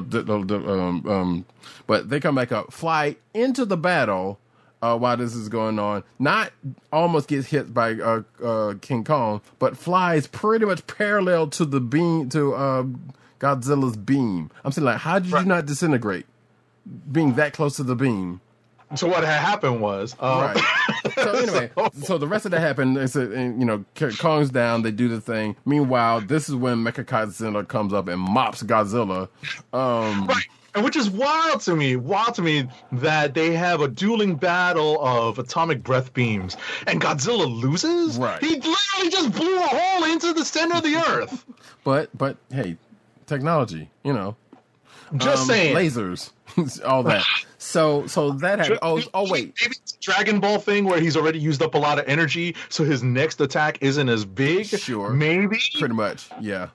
And I love the fact that Agent 70 is watching Dragon Ball so he can get that extra reference. But yes, so this makes me very happy, and I can't wait till he gets to Z. Anyway, it's not as strong now because he's used it up drilling to the center of the earth. Right. So we missed one part in which Mechagodzilla pretty much goes rampant because of the fact that they get this new power source, and the power source causes havoc with things, and causes dude that's remote piloting him to, I guess. See, we still don't even know what happened with that because we never see this dude again after this. So basically, I'm assuming that his brain gets transferred into Mechagodzilla, and Mechagodzilla, who was already probably kind of a part of a living computer type thing, just goes sentient, or to a point, whatever the case may be, whatever the closest thing was, and just goes run amok. Right. What's implied? I guess what I'm doing is bringing in some of my Toho experience. Right. Like the Toho movie watching experience.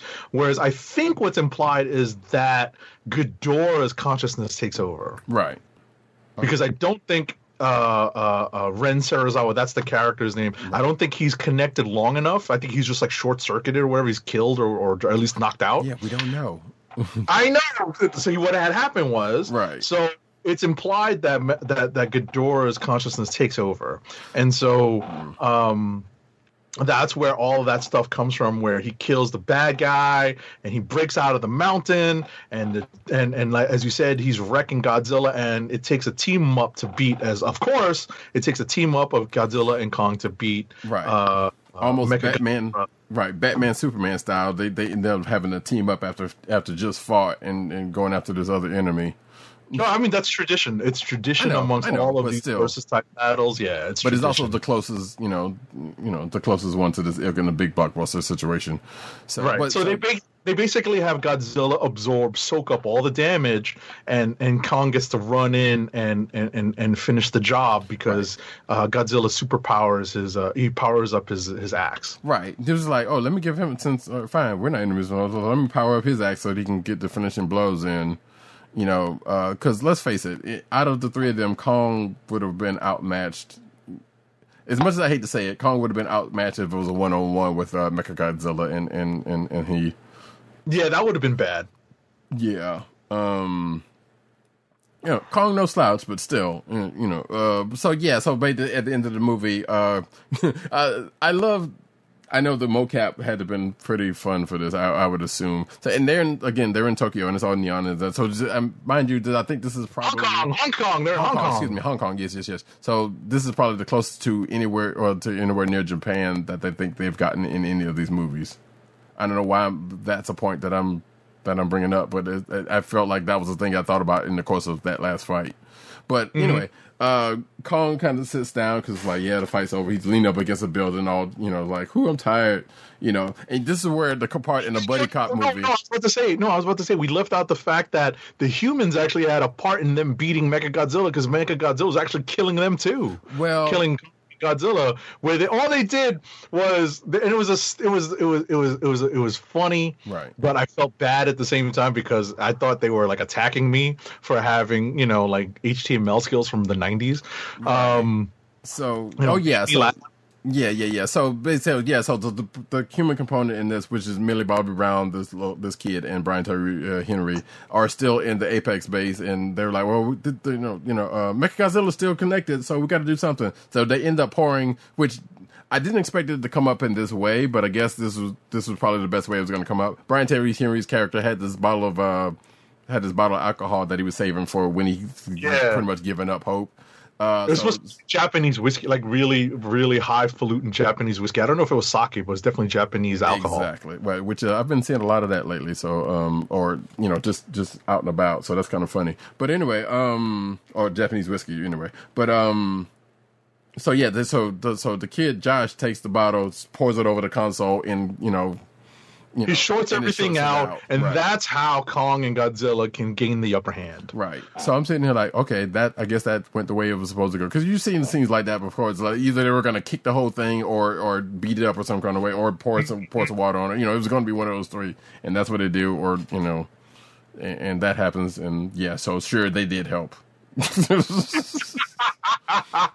Sure. Right. So as Radicat was getting at, the two monsters just before the end of the movie, right? Because Kong basically takes a break. He literally just has to sit down and be like, this was tired. Right. And then Godzilla, you hear the roar and you see Kong stand up. He grabs the axe, and it's obviously symbolic as they're facing off one last time, as the humans are just like, oh, we're all gonna die. Right. Kong drops his axe. Right. Buries his axe. And Godzilla walks away. Right. Yeah. And Godzilla kind of looks like, I'm gonna let you cook. You did help me out there. So, and then he just walks on off, like just strolls on off. And we see Godzilla in the front, and we see Kong in the back, and they're just chilling. It's like, so. But at the very end of it, we end up with Kong back in Hollow Point or Hollow Earth, and the survey and the King Kong team pretty much set up shop down there as opposed to where they had them, and right. That's pretty much. And we see again the little girl, who's been talking to Kong, and the movie just ends. Sadly, right. I was expecting there to be, for some strange reason, I expected there to be an end credit scene for setting up something else. I don't know what possibly could it have been. Right. Right. I mean, the news was talking about how this is supposed to be the fulfillment of the Toho contract, or the legendary contract with Toho. Right. So if they're going to continue this, or if all the rights are going to revert back to Toho, or Toho's going to license them to another studio, that's anyone's guess. Well, didn't Toho pretty much go their own way and do, because Shin Godzilla is pretty much Toho. Oh yeah, it is. But the point is whether or not they're willing to let Legendary continue on with this MonsterVerse. Right. That's what I mean. Or if they're just gonna let it lay fallow for a little while, let it lay quiet for a little while, and then restart it. It's not. It's something that Toho has done in the past. But it's interesting that. What I read is that observation post on the Hollow Earth thing was supposed to be the end credit stinger. Oh, okay. But they made it part of the movie. Yeah, that's fine. Because that would have been like, all right, sure. That would have been a weak one if they had. Right. So I'm glad we had a chance to complain about this because I had a chance to. I had a few chances to talk about the movie and complain about it, but I have thoughts on all 4 of those movies. Believe you me, but yeah, they're not worth getting into at this point. Yeah, exactly. What's funny is that they definitely listened to some of the fan critique going from Godzilla moving into the next movies because a lot of people complained you only saw Godzilla for like brief glimpses in the first movie because it's dark, it's rainy. You see him as the doors are closing, and that's the worst. Right. Or as I saw in an honest trailer for Kong Island, and I had a problem with this too. Like, no one sees Kong sneak up on them. Big ass King Kong. No one hears this. Like, he's just pussyfooting around Kong Island. And no one hears this. Ever. That's funny. I gotta watch that honest trailer. Yeah. It was like because they had the director and then he and then I was like, that's kind of weird to have on one of these, but I know they have done that before. But yeah, so anyway, yeah, check out honest trailers if you get a chance. Some of those things are actually kind of funny. Some of them. I mean, listen. Overall, I enjoyed Godzilla vs. Kong. Yeah. Sure. Because it was just fun, but as Roddy Cat said, there's just so many crazy twists in the story. Like, how do we get here? Right. Like, granted, I suspect it's supposed to be like, nah, just don't think about it too much. It's a blockbuster. Just let it roll. Just let it wash over you. But that was still kind of hard to do. Right. And I honestly agree with some people's thoughts that I kind of wish I had been at a movie theater to watch it. Yeah, sure. Just to kind of be bathed in the sound and the spectacle. Sure, yeah. You know, just kind of feel it around you. Yeah, totally. I can see that. Because it was pretty much made for that. You know, right? For that situation. Like, I don't know. Everyone's home setups vary. I do have a subwoofer, so I do feel the bass, but I don't have surround sound in the living room. Yeah, I got kind of half of it. Like, I pretty much got the front part of it. I don't have the exactly. I just have a sound. I have like a really good sound bar to boost, to get good audio, and I've got a subwoofer. Right. But I don't have like the biggest TV in the world, But yeah, like part of me is just like I would have liked to watch this movie in the theaters, and really get that cinematic experience. Yeah, but it's ridiculous, and there we are. So we're going to move on because we are kind of we went pretty long on these, but it was fun because they were just fun experiences. So definitely, I recommend watching the movie just because it's fun. Yeah, I agree. I agree with that. Yeah. But if you haven't watched any of the previous ones, I would say go ahead and do that to kind of because if you don't, you'll be more of what because the only real through line in all of the movies are Monarch, like that's it. Because pretty much like from movie to movie, like characters show up or don't show up, or characters show up for a couple of movies and then just inexplicably either die or a character shows up, like we said earlier, shows up and then don't show up in the next movie where you would think they would. Right. So it's kind of ridiculous. But yeah, but you at least get that. I agree. Anyway. All right, so we're going to transition over to regular old comic news. We sure are. Well, comic reviews. Yeah.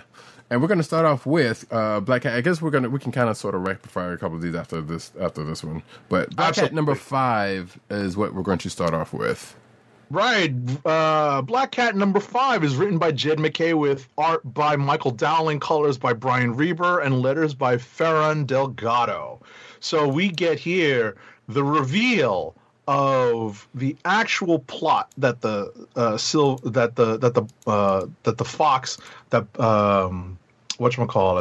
Fox, I want to call him the Silver Fox, that the Black Fox has been hatching, that Felicia Hardy has been helping to implement over the entire course of Jed MacKay's run on Black Cat. Mm-hmm. Oh, there we go. I basically said in my notes, there's a lot of exposition here that either we should have known by now or have not known anything about, and we're just getting here in a kind of touching exposition dump. Like they did it probably in the best way they could.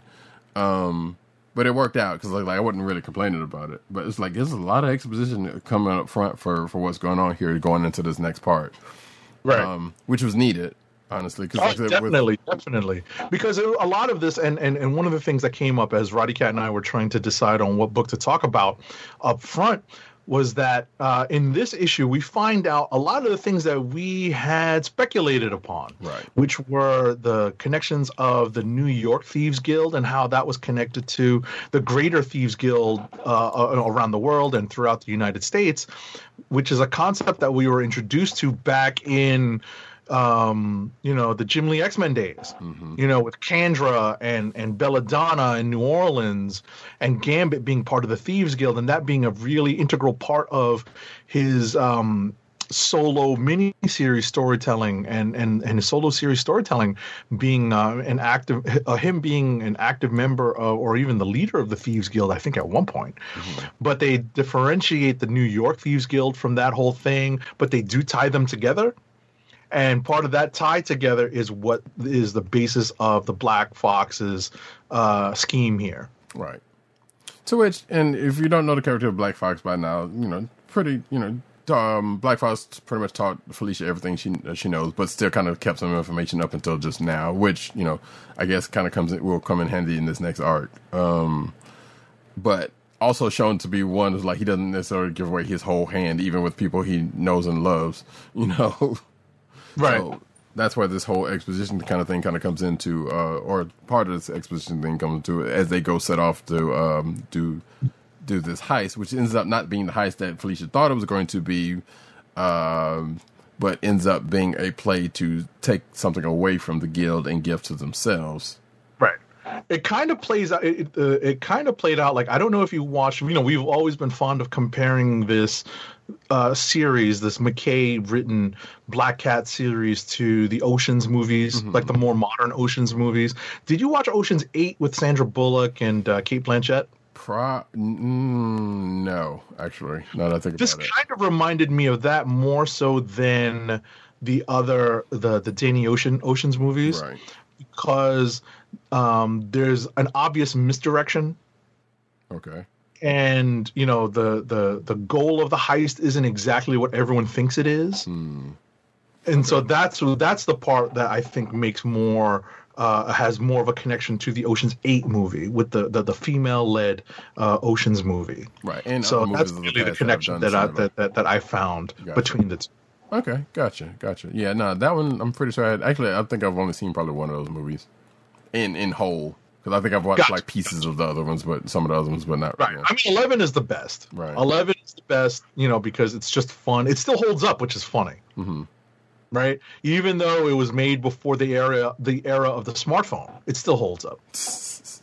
So yeah, but yeah, but this issue of Black Cat, despite not saying action is the draw here for this book or any book at large, but the exposition is pretty much, and the whole bit within the touching moment with Cat and Fox was good. That's pretty much what you're coming in here for before they get to the end and the whole. Yeah, we definitely needed this though. We needed this because we had kind of been strung along, and unfortunately, this book did run into crossover problems with King in Black. They did tie it into King in Black pretty well, I thought, but and still advance their own stories. But at the end of the day, I think that part of the structure of the reboot with King in Black probably led to them structuring this story to be like to really dump it. A lot of the exposition in this one issue. Right. But it's a critical issue if you are looking to catch up on Black Cat. Don't catch up with this issue, but this is the issue that you need to read so that you're up to date, because there's a lot of explaining, like Ricky would ask Lucy in this. Right. Nice. But yeah, I think that pretty much sums that up. You want to go to the other actual King in Black tie-in? I guess while we're kind of Fantastic Four? Yeah. Sure. Fantastic Four number 30. It's written by Dan Slott with art by Zay Carlos, colors by Jesus Abertov, and letters by VC's Joe Caramagna. Take it away. So this starts off, as a King in Black tie-in, but pretty much goes directly into the aftermath of it.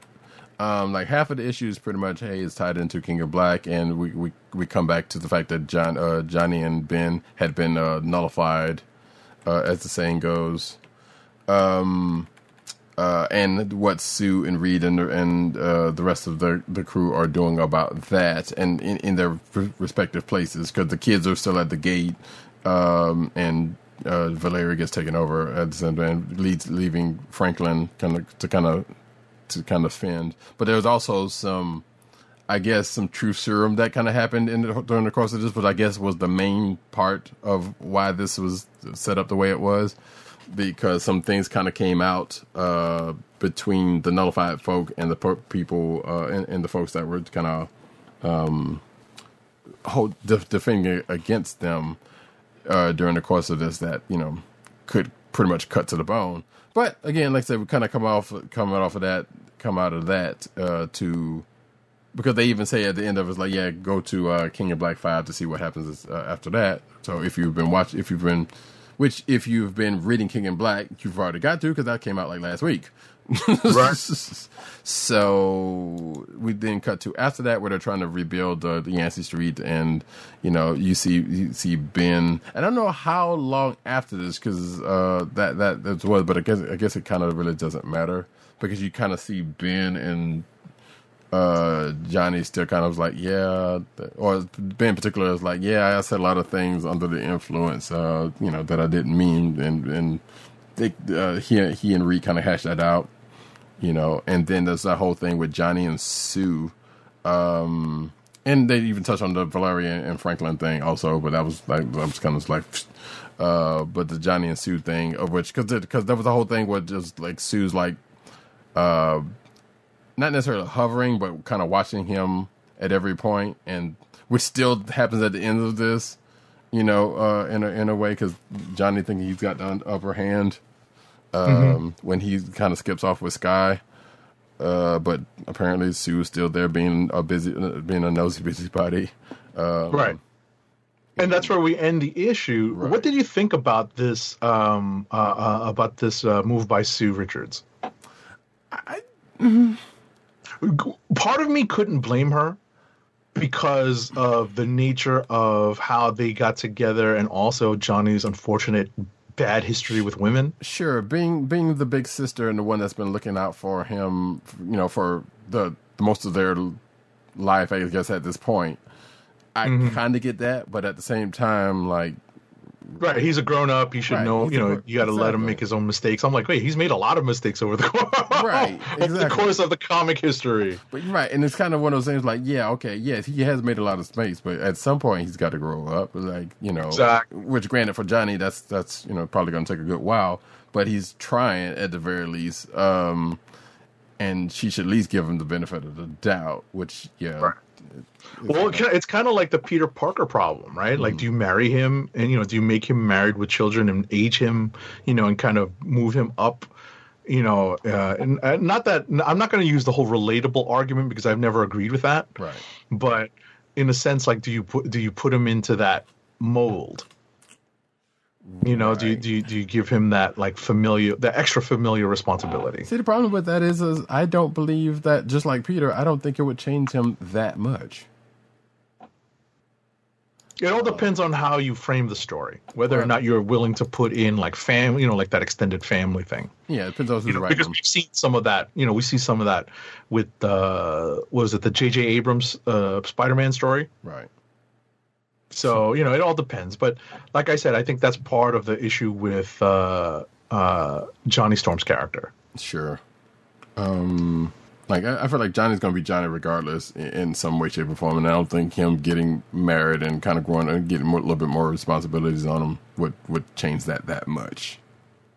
That is pretty much my interpretation of the character classically. So, I don't know.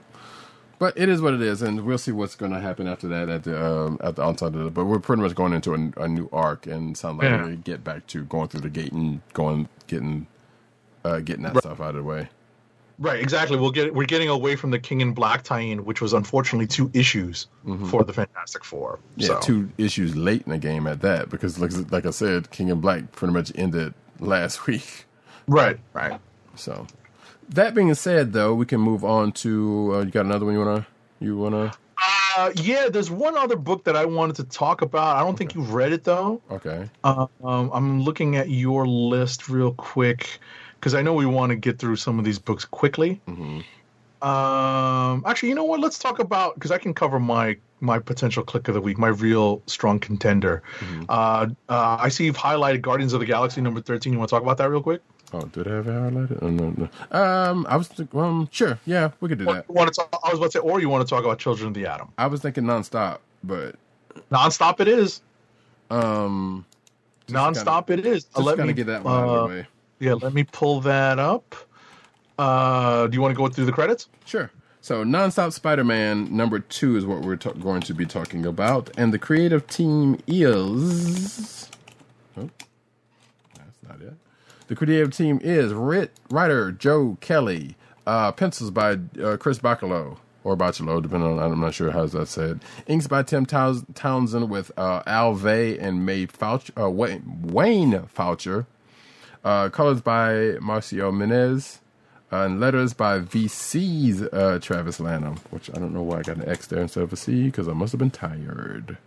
So yeah, I think we talked about this a little bit earlier, and we talked about this the last time this book comes up. It's fun, but it's also slightly groan-inducing on my part for some of the language, and we'll probably get rid of that, some of that out of the way. But we definitely get a little bit more of what's going on with the not necessarily the plot, but sure, we'll go with that. So Spidey and Nora Winters kind of teams up, and they make a point to say that this is happening before the current events of Spidey, which is, got Spidey kind of going into a more social media direction, and working with Nora Winters again. But they're pretty much working together on this one to kind of dope out from different perspectives on of what's been going on, and then we come to find out that Nora actually does have a sort of personal stake in this, as opposed to just trying to get a news story out of this. But it's still just as much about a news story in it for her. So we get a little bit more about what's going on. I don't know how I kind of feel about that. So basically, we find out what the bad guys have been doing with this designer drug that they made up, and during the course of this, we kind of get a little bit more on that.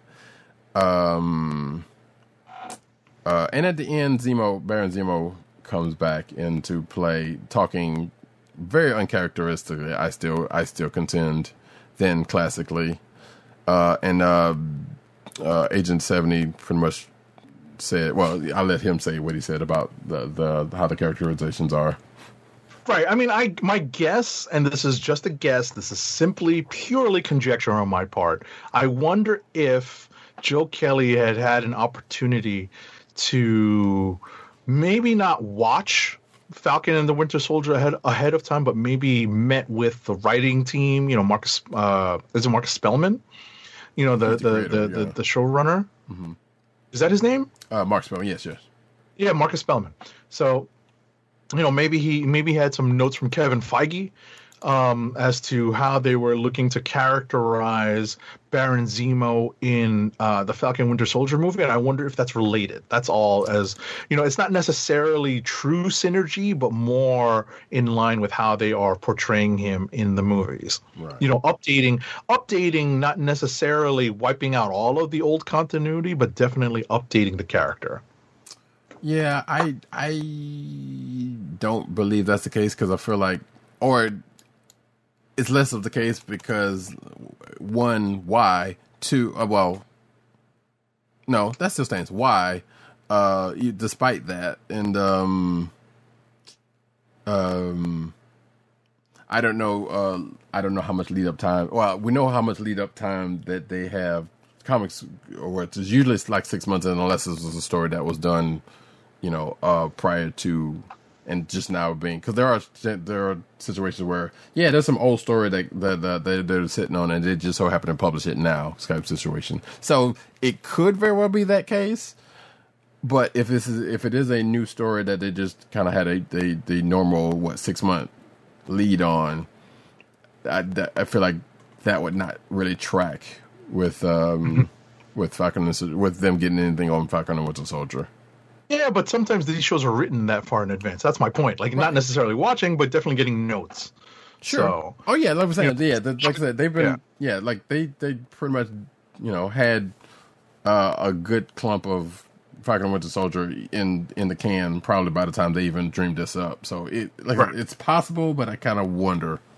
Mm-hmm. Yeah, like I said, purely conjecture. Right. I would just add a couple of quick notes on the art. Bocciolo's art in this is as hyperkinetic as normal, but actually, I think this issue is easier to make out than the last issue. You think so? I think it's still a little bit busy in spots, especially getting to the end with the fight. I thought this was a lot easier to make out. Okay. Just the transitions from panel to panel, because sometimes that's where he gets me. Sometimes that's where he gets me, where panel to panel, I'm just like, how did this happen from this panel? Right. But I definitely think this one was a little, at least in my opinion, was a little easier to follow. But it's still fun. It's hyperkinetic. It's just, his Spidey's just, always on the move. Right. Again, the writing, some writing choices in using more modern dialogue with the characters kind of sticks with me as but hey, and as I mentioned to Roddy Cat, I know I have incorporated the word fam into my vocabulary over maybe the last year or two, but it was fun to see Peter put that in. It's literally on the second page of the story. It says, "Don't worry, fam." Right, and I'm like, yeah, that's. Yeah, I guess. Again, and we kind of talked about this with the last issue. Like, there was some choice dialogue, written out that's like, really? Why is this, including Zemo at the end, like, why is this character talking about this? And like I said, not to go back and stick on that again, because that's what we were just finished talking about. But yeah, I don't know. It's just a thing. It's still, like I said, it hasn't killed me from reading this book, but depending on how deep they've planned on going with it, it might. Like, I think this is only 5-issue miniseries. Actually, wait, no, this is ongoing, isn't it?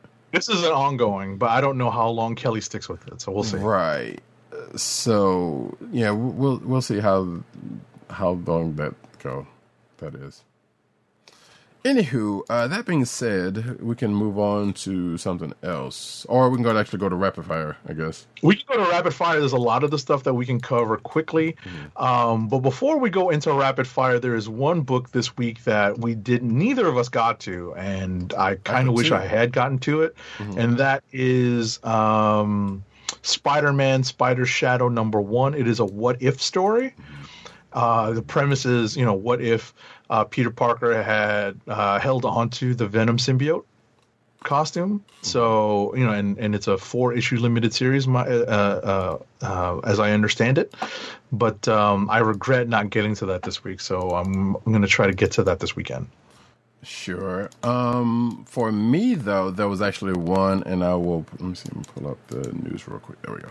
So, MPLS Sound is one for me that I've been kind of wanting to get to, and I think it's a graphic novel. But was it this week or no? It's this week. Yeah, it was out this week. Okay. Yeah, this Who's week. It by? Written by Joseph Ilyich, who is an editor of note in the comic book industry, and Hannibal Taboo, with art by Meredith Laxton, and colors by Tan Shu, looks like. But it's pretty much a slice of life graphic novel surrounded by the Minneapolis sound. And I'm reading from Comixology here, actually, when it says, the ultimate love letter to funky pop rock sound that made the artist formerly known as Prince a legend. One volume release of independent stories. When Prince burst on the music scene in 1978, he put Minneapolis on the map. Consequently, many up-and-coming acts followed on the trail that he blazed. This is the story of Starchild, a group that almost made it to stardom in 1983, led by a young woman whose desire to change the world through her music ignited a revolution. Through Starchild's journey, MPLS Sound chronicles from a distance the rise of a musical genius and the rebirth of a city. So that's something. I see. So it's right. So it's a trade paperback, Right. and it's published by Humanoids. Mm-hmm. So that's some of the key information that folks need. It was on sale this week, and you can cover price is $19.99. So you can order this, folks, through your comic book. You can get it online, as Roddy Cat mentioned, Right. And you can also order this through your local comic book shop. Right. So I'm assuming that's hardback because on Comixology says it's $13.99, but if you're a part of their unlimited thing, it's a few cents off of that. So, but yeah. This is the. I'm talking about. Yeah, this is the. No, this is. It doesn't say that it's hardback or not, but Or at the very least, physical. It's physical. yeah, definitely. I'm talking about physical ordering Right. through the comic book shop. Yes. Yeah. Yep. That's what I'm talking about. Yeah, it's published by Humanoids Publishing, as I said. All right. So yeah, that's So we're gonna start rapid fire. Let me spin it up.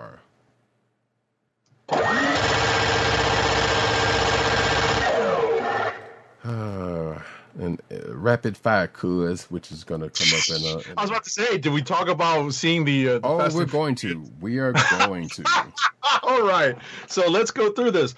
First things first for me, Batman the Detective #1 of 6. This is a miniseries written by Tom Taylor with art by Andy Kubert, colors by Brad Anderson, and letters by Clem Robbins. This is a future tale of Batman.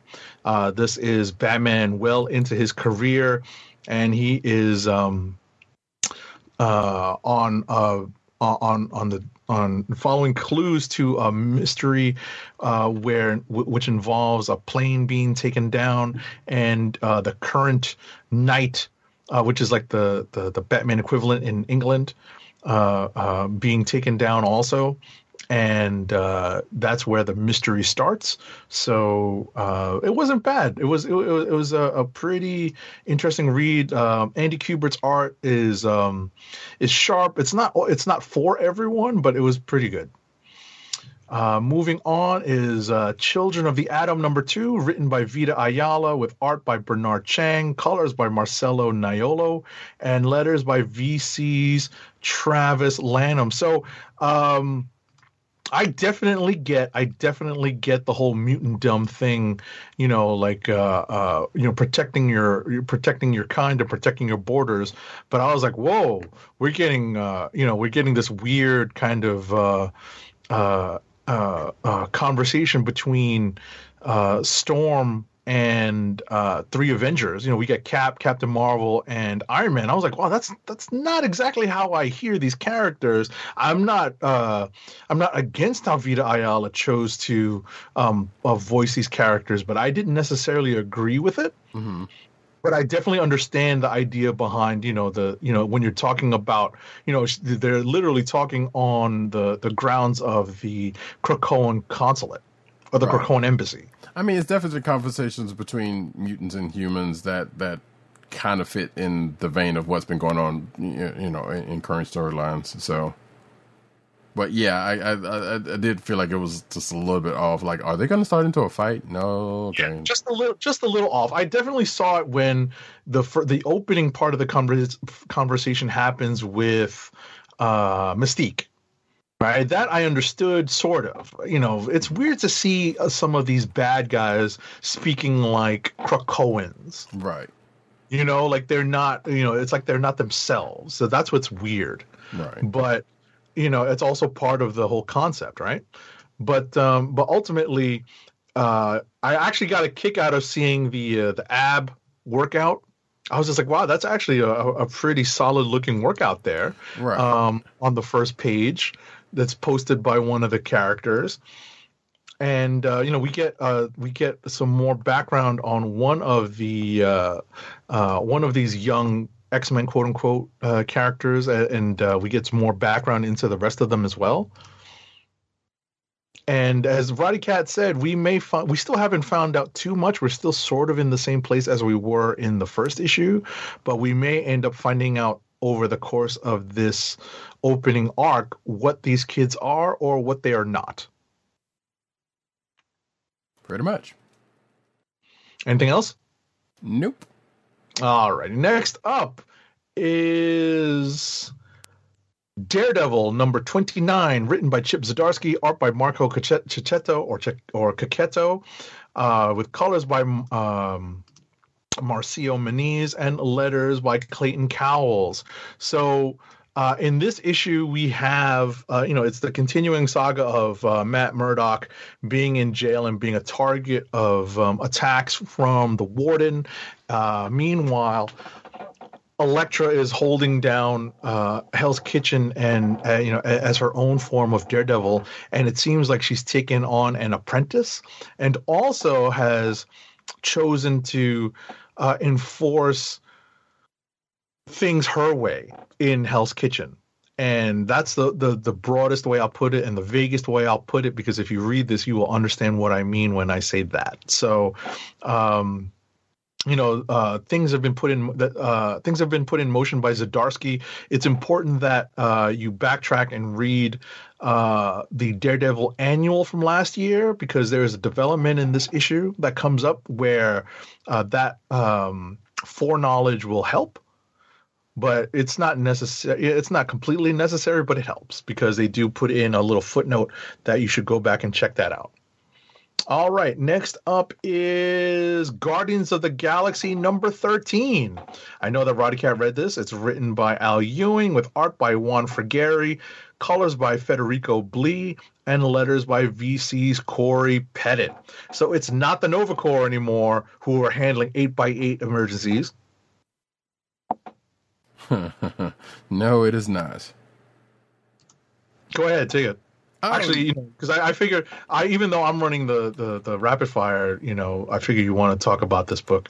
I mean, a little bit. The Guardians have pretty much come in and handle. They're the ones handling big situations around the galaxy, big and small. And apparently, Super Skrulls is the man in the chair, I guess, at this point, who's may or may not be directing them or not, but we don't know. But yeah, something happens on the Kree Skrull Alliance homeworld with the progenitors, and they go and take care of that. Meanwhile, there's this other group of Guardians who's trying to figure out what's happened to some surveyors on another planet that they're trying to survey for some reason. And they come across a Skrull fire cult. And this was the interesting part. Well, to me, because we see Quasar, the OG Quasar, whom we haven't seen in a minute. And it was like, I was like, I wonder.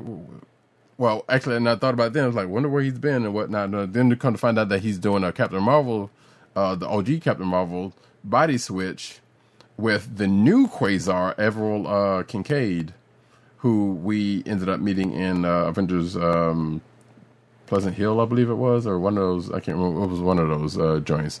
But we hadn't seen her a whole lot. But apparently there was a footnote to the Guardians of the Galaxy annual from 2019 that kind of explains how they got into this current situation they are. But so those two things happen. Then we kind of kick back to the Kree thing, where they pretty much mop that up, and if someone else who you wouldn't necessarily expect to be in this book shows up out of the blue at the end of it and just kind of wrecks shop. And we knew this character was going to come into this book, but still, like, if you did not have that foreknowledge, you would have been like, why is this character in this book? And that is one, Victor Von Doom, aka Dr. Doom, comes in at the last minute. Just like, you could have just said, hey, how y'all, or something. I pretty much got in my notes, like, he came in the most Dr. Doom way he could have at this point. He absolutely did. Now, I'm going to tell you something. I definitely got vibes from the Flag Smashers, from what do they call themselves? The Flame, yeah. It was a Skrull fire cult. I can't remember what they called themselves though. Yeah, that's what I was just looking for. But I got a kick out of it. I was like, oh my gosh, the Brethren of the Forgotten Flame, right? So I definitely got Flag Smasher vibes from that. Sure. It's like, look, your credits are worthless and nobody cares. You're here because you lost everything to the collapse, because everything collapsed because of I guess Null. Yeah. Yes. So, I kind of got Flag Smasher vibes there. All right. Mm-hmm. I don't have too much to add to that other than, you talked about the body switch. I got the Flag Smashers in there. Don't think there's anything else I really wanted to add, but I thought that was pretty funny that Color was the guy in the chair. Mm-hmm. All right, next up is Iron Man number 8, written by Christopher Cantwell with art by Angel Unzueta, colors by Frank Darmada, and letters by VC's Joe Caramagna. So it is the continuing adventure of Iron Man's misfit team in space as they are engaged with Korvac and his semi-misfit team of Iron Man villains. And this is really, surprisingly, a Hellcat-centric issue, because Hellcat is contacted by a former Avengers teammate to help reawaken some powers that had been taken away from her way back in Defenders issue 77. I am not sure what year that is, but that is almost likely a very long time ago in our time. Yeah, probably if late 70s, early 80s, so it's around that part probably. Yeah, Moondragon shows up from, I don't know how she had time to do that when she was in Guardians, but I guess she could just astrically like, she shows up psychically. Right. She doesn't show up in person, so that's how she's able to show up. Sure. And she's essentially in Patsy Walker's head as, there's a little bit of a walk down memory lane, sure. Dealing with past relationships, past struggles, and she finds her power being locked away, essentially. And, which is essentially what Moondragon explains is what she did. She didn't take it away, but sort of locked it away. Right. And I guess part of Cantwell's motivation in this book is to revamp Hellcat and make her far more formidable than she has been ever, almost, for most of my reading history, maybe even Roddy Cat's reading history. Huh. Like, I vaguely remember her having some sort of psychic abilities, but it seemed kind of weird that she even had those given, I never remembered her with that. I was just like, oh, she's just, a kind of a Tigra type, cat person, Actually, because Tigra was the original Hellcat. Exactly. But that, that was always my impression growing up. So not having the internet, not having Marvel Unlimited at my fingertips, I was never that familiar with Hellcat's origin. One of those times when I really would have benefited from reading her entry in the Ohatmu, right? Mm-hmm. Alrighty, next up is Maestro War and Pax number 4, written by Peter David, with art by Javier Pina, with a backup story art by Herman Peralta, colors by Jesus Abertov, and letters by VC's Travis Lanham. So the Pantheon thinks they've got the Hulk right where they want him, but they do not. Mm-hmm. And Banner is in his head, and apparently this is where Banner, in this prequel story to Hulk Future Imperfect, decides to let the Maestro Hulk personality loose, for real. Right. And there are some serious ramifications to that, and both to the Pantheon and to other characters that have shown up in these 2 miniseries. Yeah, which also brings up some curiosities, because one, which Hulk is this? Like, is this actually Devil Hulk grown up? I mean, like, gotten older, or is this like another Hulk?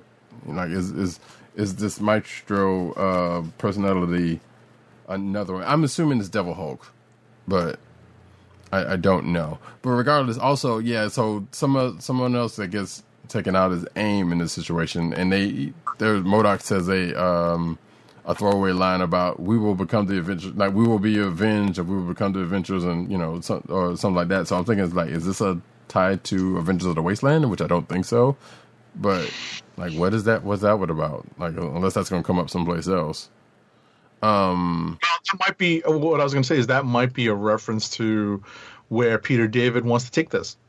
I don't know if they've talked about what they're going to do post this particular miniseries. Right, because Avengers of the Wasteland was already a thing. Right. I mean, I'm not that familiar with the whole Wasteland Old Man Logan storyline, which I don't think is in this timeline. I think it is. Yeah. We've We've had this conversation before, so we don't. I mean, it's we've gone through this before because I think what I read was that they pulled that Maestro from another timeline into the Old Man Logan timeline.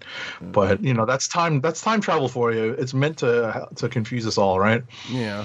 But there was also the other side of this where Doom in the beginning, which was kind of funny. Speaking of Dr. Doom, is trying to take over Maestro's territory and not having such good luck with doing so. Right. So, but ultimately, I don't know where they're if they're going to continue on with this, but this is still a good prequel story to Hulk Future Imperfect. Right, and then there's a backup story that has to do with the Pantheon, which I have no idea where that's going at this point, given what happened in this issue. Which, granted, that takes place like before this happens. So, right, don't know. Right, I guess it's to partially explain where these characters were. I guess. So, we'll see. Next up for me is Thor number 14. It's written by Donny Cates, art by Nick Klein, colors by Matt Wilson, and letters by VC's Joe Sabino. This is the finale of the current Prey storyline, and thankfully, last week's or 2 weeks ago's Beta Ray Bill? Was it last week or 2 weeks ago? I think it was last week. The previous Beta Ray Bill miniseries came out, and I kind of complained that it, I guess, had minor spoilers for how this Prey storyline ends. But it turns out that they weren't too bad. But this is a pretty epic conclusion to this storyline. There's some great splash page art. There is some politics involved, some family issues involved. There is a callback to traditional Norse mythology. Beta Ray Bill does make a pretty strong appearance in this. And it's overall just a really well executed issue. As I said, there is a callback to the original Norse mythology here at the end of this issue. So I'm definitely this is definitely a potential click of the week for me. Last but not least is Wolverine number 11. It's written by Benjamin Percy, pencils by Scott Eaton, inks by J.P. Mayer, and colors by Matthew Wilson, with letters by VC's Corey Pettit. I'm not a fan of this whole Dracula storyline that's happening in the pages of Wolverine.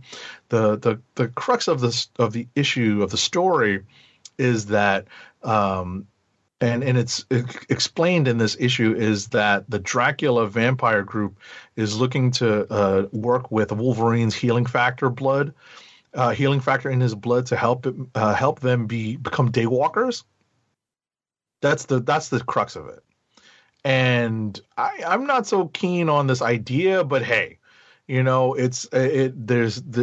does make some sense. It's a different way around one of their primary weaknesses, being sunlight. So, that's one way to look at it. Right. So, it's not bad. But that's it for me this week. All right, cool. Then, and since we've kind of gone on through most of the books that I've also read, only got a couple left. Power Pack number 5, which is the last issue of this miniseries.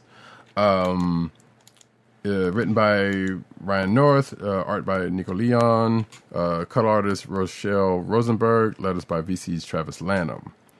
Wolverine and Power Pack role play to get the Wizard's attention. And it kind of made me wonder about something. It's like, wait, Power Pack is as long as I've known them, at times they have obscured their identities at certain ways, but for the most part, they've pretty much operated without masks. So how in the world did they still kept their identity secret after all this time? I do not know. But nevertheless, they pretty much get the upper hand on the wizard and get their powers back. Spoilers. And I have a note here that says it's still a better fight than wrestling, because you should definitely check this out for the fight between the stage fight that Power Pack sets up. It's pretty amusing. It's pretty cute. That's fun. Yeah, but it's a nice, neat ending. You know, it doesn't necessarily set up anything going forward, but you know, I'm sure Power Pack is going to be around for the foreseeable future, possibly. So I'm sure, as it says at the end of the book, it was like, yeah, look for Power Pack out in the universe of sorts. So yeah, I'm sure they'll be around in some way, shape, or form. Right. And my last book is The Next Batman, Second Son, number 7. Bing. So, it's written by John Ridley, art by Travel Foreman. What is it? Oh shoot! What did I do? I'm going to say inks. Inks by Travel Foreman and Norm Rapmund. Colors by Rex Locus, and letters by Darren Bennett. So Jace gets some intel on Arcadine, or Arcadine, I don't know how to pronounce this, and his people, because he found out that it was in Gotham. I guess he gets a call back to somebody from his past, which I don't know, honestly, whether we've seen this person or not. Mama Fox ends up going to the police to get a case. To get information on a case sealed up because of a court case that the Foxes are involved with. I guess it might be damning to them or something if that's the case. Because the whole time during this thing, Lucius and the mom, while being on opposite sides of this pre-future state business going on, but they also had this one court case that's going on that may or may not have come out. I mean, that's been from something in the pages of Batman. I don't know, because I don't read Batman that closely. So, and then like Lucius also has a moment with Luke that he seems a little out of sorts, which is kind of uncharacteristic for Lucius, but Luke's is like, maybe you might want to see somebody from that. And Lucius is like, nah, I'm good. You might want to see somebody for your issues. So we'll probably see what's going on with that at a later date, I guess. But then it turns into Jace and the mom going to this deposition, and them two saying like, you know, mom just wants him to read off the sheet, you know, just to see what's it. And Jace is like, nah, I got to be truthful. You know, I got to speak the truth. And that's pretty much where this ends. So I guess we're going to finally see what happened. Because we find out that, yeah, between this and the Future State book, we find out that something happened in Jace's past that kind of comes up. And I'm assuming that has something to do with this case that got sealed up and whatever else is going on. Because I don't know if it's something that came up in Batman or Batwing or anything. But I guess we're finally going to get, for those who don't know that information, if it's been out there, what that was. I don't think it's information that's actually been out there prior to now, though. But there we are, and like I said, going into, and this is the digital first book that has been coming out weekly, and that they're going to eventually at some point put this into make this physical. So, and that is it for me. So we can go into Clicks of the Week. Clicks of the Week. We do have one from one of our absent partners here. Dirt says that he's going to pick Thor number 14, even though he says, I can't fathom what bigger ramifications are going to be, to which I don't know what that means because I didn't read the book. Right. Yeah, I was about to say, I actually understand where, I understand where Dirt's questions lie, because of how this issue resolves itself, and how this the antagonist of the story how that's all wrapped up, how that story wraps up. But there's lots of family stuff here. It's interesting that that the Donald Blake character was brought back and brought back effectively. It's not unlike, it's not too far from what Brubaker did with Bucky and the Winter Soldier.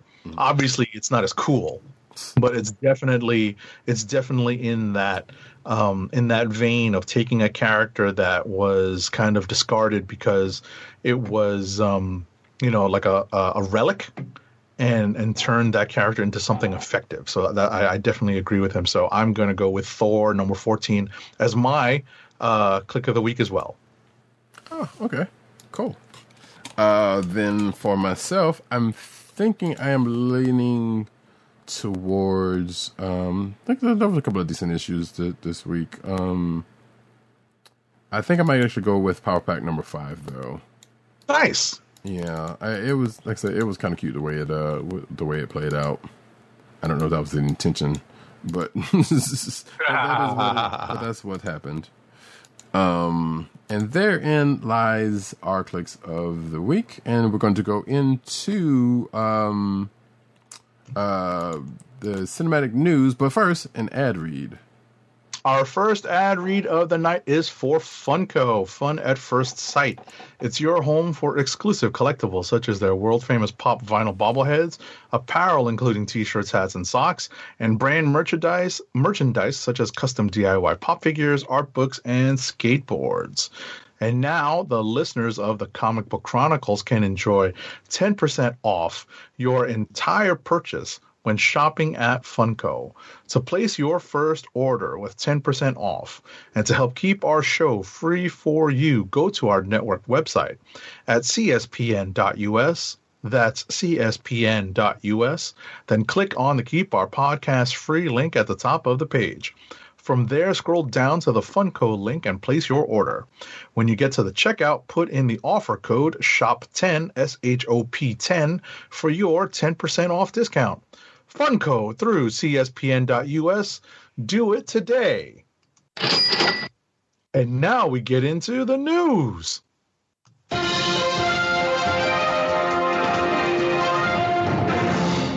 Indeed, as I said, we are going into the cinematic news first off with The Witcher Blood Origin news. Jodie Turner-Smith leaves prequel series, apparently. So Jodie Turner-Smith of Queen and Slim fame has departed Netflix's 6-episode prequel series, The Witcher Blood Origin. Due to a change in the production schedule for the show, unfortunately, Jodie Turner-Smith will no longer be able to continue in the role of Ailey, says a Netflix spokesman to Variety. And the character has been described as a fierce warrior with the voice of a goddess.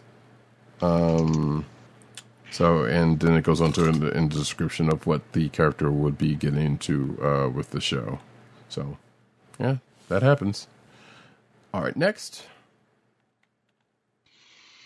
Next up, the latest online campaign to apparently catapult out of HBO Zack Snyder's Justice League is the call for HBO Max to release a movie or series centered on Joe Manganiello's Slade Wilson / Deathstroke. Hashtag Deathstroke HBO Max was apparently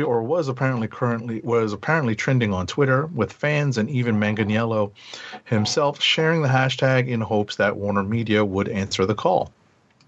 Yeah, that's the thing, and we are here, sadly, because also DC fans are calling on Warner Brothers to make the Ben Affleck Batman movie and a Black Canary HBO Max series also. So DC fans are doing what I just said, and also both make the Batfleck movies hashtag and hashtag Black Canary HBO series were trending on Twitter following the aforementioned Deathstroke HBO Max trend, and also restore the Snyderverse shenanigans therein. Mm-hmm. So yeah, apparently fans are just getting all out of pocket and ask for everything on the sun. Now, don't get me wrong, I would actually like to see, because I saw this last night or within the last night or two about the Black Canary codes, because I'm not sure what prompted it, because I know I saw Gail Simone talking about it, and I know there was a lot of Black Canary talk that day for some odd reason, and maybe it was an anniversary or something that I don't know about, that I don't remember anything about or something. But regardless, I did see a lot of chatter about Black Canary and Journey Smollett's portrayal of Black Canary in the Harley Quinn, a.k.a. Birds of Prey movie. And yeah, I wouldn't mind seeing that actually with her, get a little bit more of her in that. But who's to say if any of that's going to come to pass? And as far as that Affleck Batman movie, after watching Snyder Cut, I kind of wouldn't mind seeing that, but at the same time, that ship was probably sailed. Leave the Snyder Cut alone, or anything associated with it. Right. Which the Black Canary thing is not. It's just having to coincide with what people are asking for lately. Right. I mean, on the other hand, as long as they keep Ben Affleck in decent shape, he could probably pull off like Dark Knight Returns, which is what they want to do anyway. Sure. That's what Snyder wants to do. That's what they're all dying to do Dark Knight Returns. Right. Or they end up doing some sort of multiverse, another crisis or something. Yeah. So as long as they keep him in decent shape, he doesn't necessarily have to get ripped, but he's got to stay like big, and they could do that. But all right. And some more unfortunate Zack Snyder Justice League news.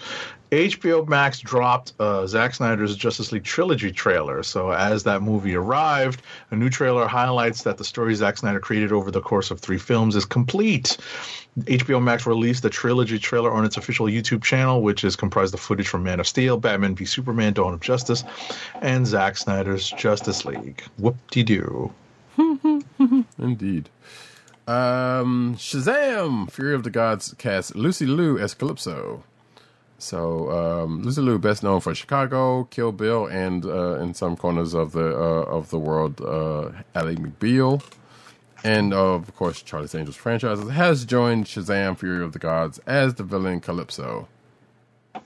Calypso is the sister of Helen Mirren's Hesperia, which we will be talking a little bit more about Helen Mirren in a few, and will serve as one of the sequel's primary antagonists. So, cool. Mm-hmm. And I was about to say, Lucy Liu went to my high school. Did she? Oh, cool. Yes, she did. She, a few years before me, but yeah. I've always she graduated before I got there, but it's pretty cool. Right. I always like when she turns up and stuff because she's pretty good. So, next up, though. Next up, Marvel opens an MCU Madripoor website, but quickly had to scrub X-Men references. Somebody let the cat out of the bag. So they opened an in-universe tourism website for Madripoor, which fans quickly noticed contained a number of Easter eggs referencing X-Men characters. Those references have apparently now been removed. Comicbook.com spotted the new Explorer Madripoor website, which appeared as a banner advertisement on other Marvel websites. Fans subsequently discovered that areas of that site could be unlocked using passwords, including one area that listed ships in Madripoor's Buccaneer Bay docks, which we saw in episode 3 of The Falcon and the Winter Soldier. When the site launched, those listings included ship names, some of which were direct references to X-Men characters, including Mystique, Daken, Shang-Chi, and the sentient island Krakoa were also mentioned. Interesting. No Wolverine? Whoops.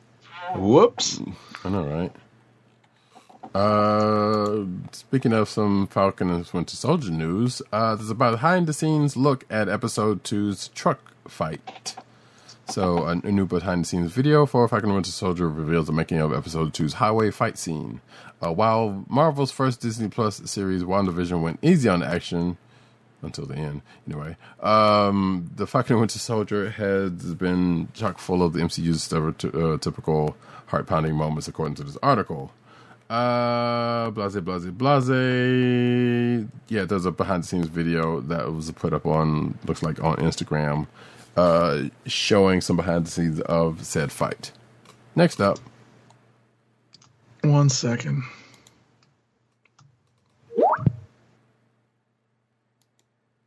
That's a link I want Roddy Cat to see. Oops, and now the whole world is gonna see it. Oh yeah, is this the okay. Right. So yeah. That's right. I did see this. Right. What I just sent Roddy Cat, and I'm gonna get to the next news item in a second. What I just sent Roddy Cat is a looped video of the Zemo dance from episode 3 of The Winter Soldier. And I thought we talked about this. What's that? I thought we talked about this already last week or something, but yeah, go ahead. No, but this is the official Disney one. I know. That's what I'm saying. I think because okay. My apologies. No, I don't know. I don't know. I know I've seen this. I don't know if I either had a link in the clickbait section of last week or if we did actually talk about this. But I have seen this. But go ahead and talk about it anyway. No, all I wanted to mention was that Disney, one of the few things positive coming out of fan outcry for more things on the internet via Twitter is that Disney and Marvel Studios put together a looped video of 1 hour of Zemo dancing. It's the extended video too. Mm-hmm. Because the video that's in the episode is very short of Zemo dancing, but this is apparently the footage from that. It's footage that includes what was cut from the episode of Zemo dancing in that art gallery clubbish night scene, right? Club scene that is, right? And it's pretty cool that they actually put together an hour loop of it. Yeah, play a little bit of it. All right, that's enough. That's pretty cool. Yeah. So anyway, back to the news. So you did the truck fight, right? Yes. So Marvel She-Hulk has added a new cast member, Angelica Schuyler. Renee Elise Goldsberry.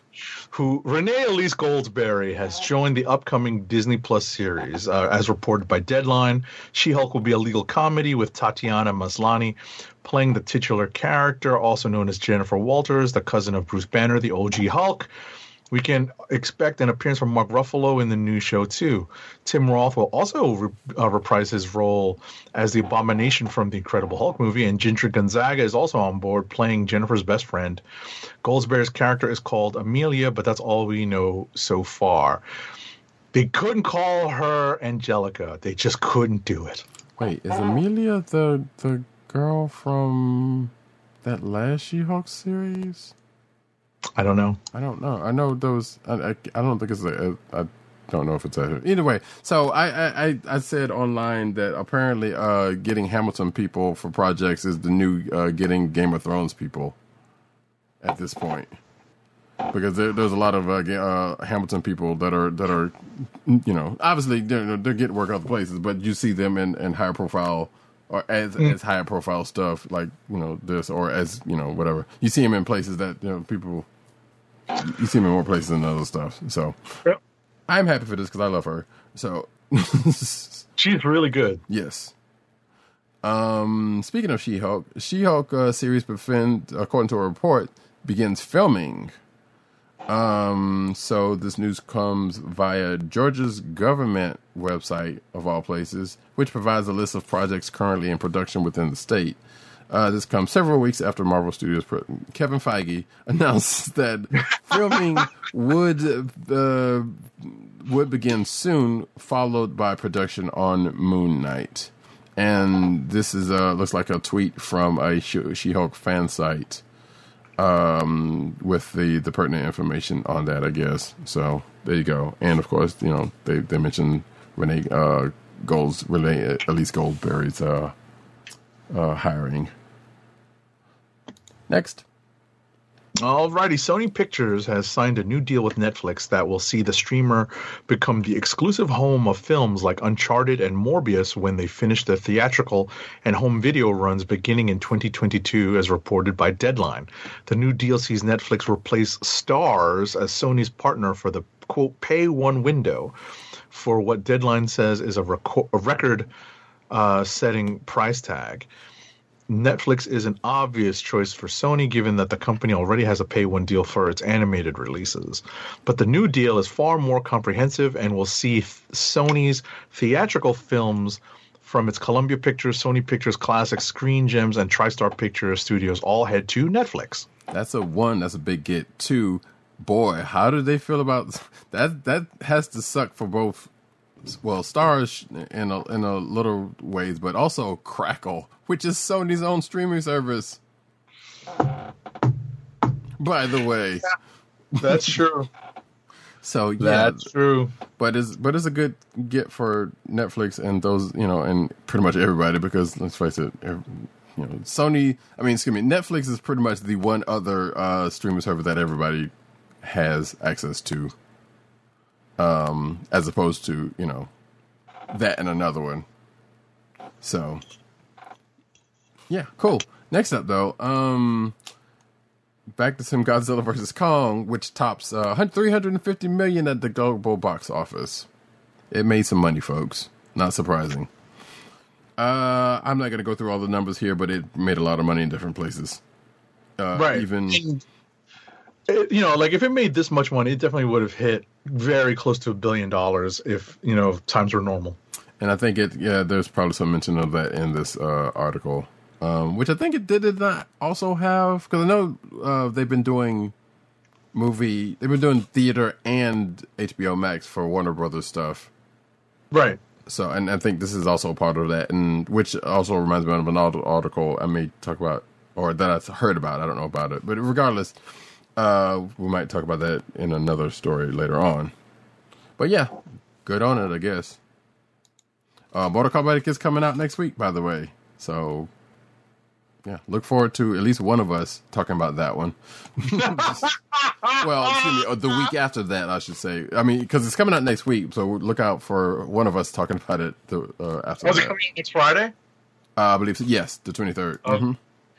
I mean, I might give it a shot. I'm not a big fan of the whole Mortal Kombat franchise in general. I mean, I played the games a little bit, so right. Yeah, and I plan on probably watching the first two over again over the course of this week. Just not saying they have anything to do with each other because it's a reboot, but just for giggles. I was about to say the reboot helps me because I don't have to be as familiar with the characters. Right. Next up. Netflix has released the official trailer for Godzilla Singular Point, which features a new look at the King of the Monsters. Godzilla is shown trailing through Japan, leaving a fiery wave of destruction in his wake. Meanwhile, engineer Yun Arikawa and grad student Mei Camino learn about the existence of a mysterious particle named Archetype, which is described as a magic lamp that enables the impossible. Multiple kaiju, including Rodan and Anguirus, are somehow able to see the future, which leads them on a rampage. This sends Yun and Mei alongside their comrades on a race against the clock to stop a world-ending catastrophe. The trailer ends by confirming Godzilla Singular Point will premiere this June in the United States on Netflix. Okay. And if it wasn't made clear, it's anime, so yes, some of that makes a little bit more sense given that. And I don't know if you watched this or not, but it looks like they focus more on of course, more of the humans and a lot of talk there than Godzilla. So, don't know. Next up, though, Netflix is making a live-action Gundam movie with Jordan Voight Roberts directing. If that name doesn't sound familiar to you, that's the dude that did Kong Skull Island. That directed Kong Skull Island. Mm-hmm. I don't know how to feel about that, honestly, because live-action anime stuff has not been great. And given how silly Kong Skull Island was, I don't know if I would trust him with this. I'll be honest. But Legendary Entertainment and, as I said, Kong Skull Island director Jordan Voight Robertson teaming up to work on a live-action Gundam movie that will stream exclusively on Netflix. Details about the project, operating under the working title Gundam, are limited at this time. Apparently, Brian K. Vaughan is writing the screenplay and will also act as an executive producer. You know Brian K. Vaughan from Why the Last Man, Runaways, Wait, is he? Is that Saga? Is he also Saga? Yeah. Yeah. So, yeah, take that for what it will. The movie was streaming on Netflix globally, except in China, where Legendary will distribute the film. There's no set release date for the film yet, and the project will be overseen by Cale Boiter on behalf of Legendary and the original Gundam studio Sunrise. Jason Young, director of the original film at Netflix, will oversee the project. So, and there's no plot. So, there you go. Next up, live action Powerpuff Girl photos were revealed. They're unofficial. Of Blossom, Buttercup, and Bubbles came out. No, these are official. Production on. What's that? These are official. Oh, these are official? Yeah. Okay. Because I saw the unofficial ones. Right. Thought that was the ones last week, which I think that's what prompted them to put these ones out. I wonder. I'm thinking. They're like, finally, right? So, well, they were like, well, we might as well. Right. They have a brand new look as production on the pilot, as we've reported, got underway. The CW released an official first look photo of Powerpuff's Blossom, Bubbles, and Buttercup. The photo puts series stars Chloe Bennett, Dev Cameron, and Yana Perot in their characters' signature colors. However, these costumes are a far cry from the dresses the girls wore during their time as superheroes. In the pilot, which picks up when the girls are adults, they will wear more casual clothing. Right. It kind of feels like how the Power Rangers used to be like everybody dressed in their light colors situation. But I think I still think like I said, like after that last week when they showed those set photos, like, oh no, we got to get something more official out here because we can't have people, joking about those behind the scene photos as they were. So yeah. Next up, though, Joe Cornish set to direct Starlight movie adapting Mark Millar's comic book. So British comedian and filmmaker Joe Cornish is set to do what I just said. Starlight follows a space hero named Duke McQueen, who saved the universe, but upon his return to Earth, no one believed him. Decades later, after he's settled down and built a life, he's called back for one final escapade. That old chestnut. Reported by Deadline, you might know Joe Cornish from Attack the Block, which if you haven't seen, you should, because that's where we got John Boyega from, also, who is set to write and direct the upcoming film adaptation of Mark Millar's comic Starlight. There you go. Next. Star Trek Strange New Worlds is apparently going to be more like the original series, says writer Akiva Goldsmith. There's lots of Star Trek content coming our way. With the new series Strange New Worlds, writer and producer Akiva Goldsmith shared some more details about the upcoming series. In an interview with The Hollywood Reporter, Goldsmith opened up about one aspect from the original Star Trek series that he's bringing into the new series. It's unlike the other shows in that it's really episodic, he says. If you think back to the original series, it was a tonally more liberal, not in politics, but it could sort of be more fluid. He then went on to explain that what he meant by the show being tonally liberal, saying sometimes Robert Bloch would write a horror episode, or Harlan Ellison would have City on the Edge of Forever, which is hard sci-fi. Then there would be comedic episodes like Shore Leave or The Trouble with Tribbles. Okay, I understand that. Yeah, TOS is kind of all over the place. So I guess that makes sense. So we'll see how that works out. Matter of fact, you know what? You do the honors on this next one. And the last cinematic one. F9, Fast 9, the imaginatively named ninth film in the increasingly physics-defying Fast and Furious franchise, has a new 3-minute-plus trailer arriving almost a full year after its original May 2020 release date. There are potential spoilers for things that have already been widely revealed in the trailer. This movie's coming out June 25th. This trailer definitely got me hyped. It definitely made me happy that we see some characters return, especially from the Tokyo Drift franchise. There is one Tokyo Drift movie that is. Sure. I would say that there's one movie that still has that could still have a few more characters come in, and that would be Too Fast, Too Furious. There's a couple of side characters that played decent-sized roles in the movie that could use some that could use a reappearance, I think. But I definitely enjoyed this. It got me hyped. There's so much craziness in here.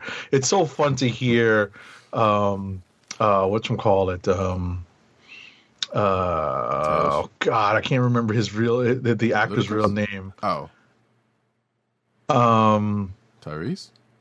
Yes, Tyrese Gibbs. I was about to say thank you. I was going to call him by his by the character's name. Mm-hmm. Tyrese. It's always fun to hear Tyrese Gibson yell. I don't. He's so I hate it. Yelling. I hate his character. I wish they would have killed him off. Fun when he's yelling. I hate him. I wish they killed him off. And nothing made that point more than watching this trailer. It was like, oh God, he's still. Tell us it's crazy. Folk hungry. Yeah. Roman, tell us it's crazy. Yeah, that's one way to put it. I don't like that. I've never liked this character in this movie. In these movies, funny. And of course they got to pair him with Tej, right? Right.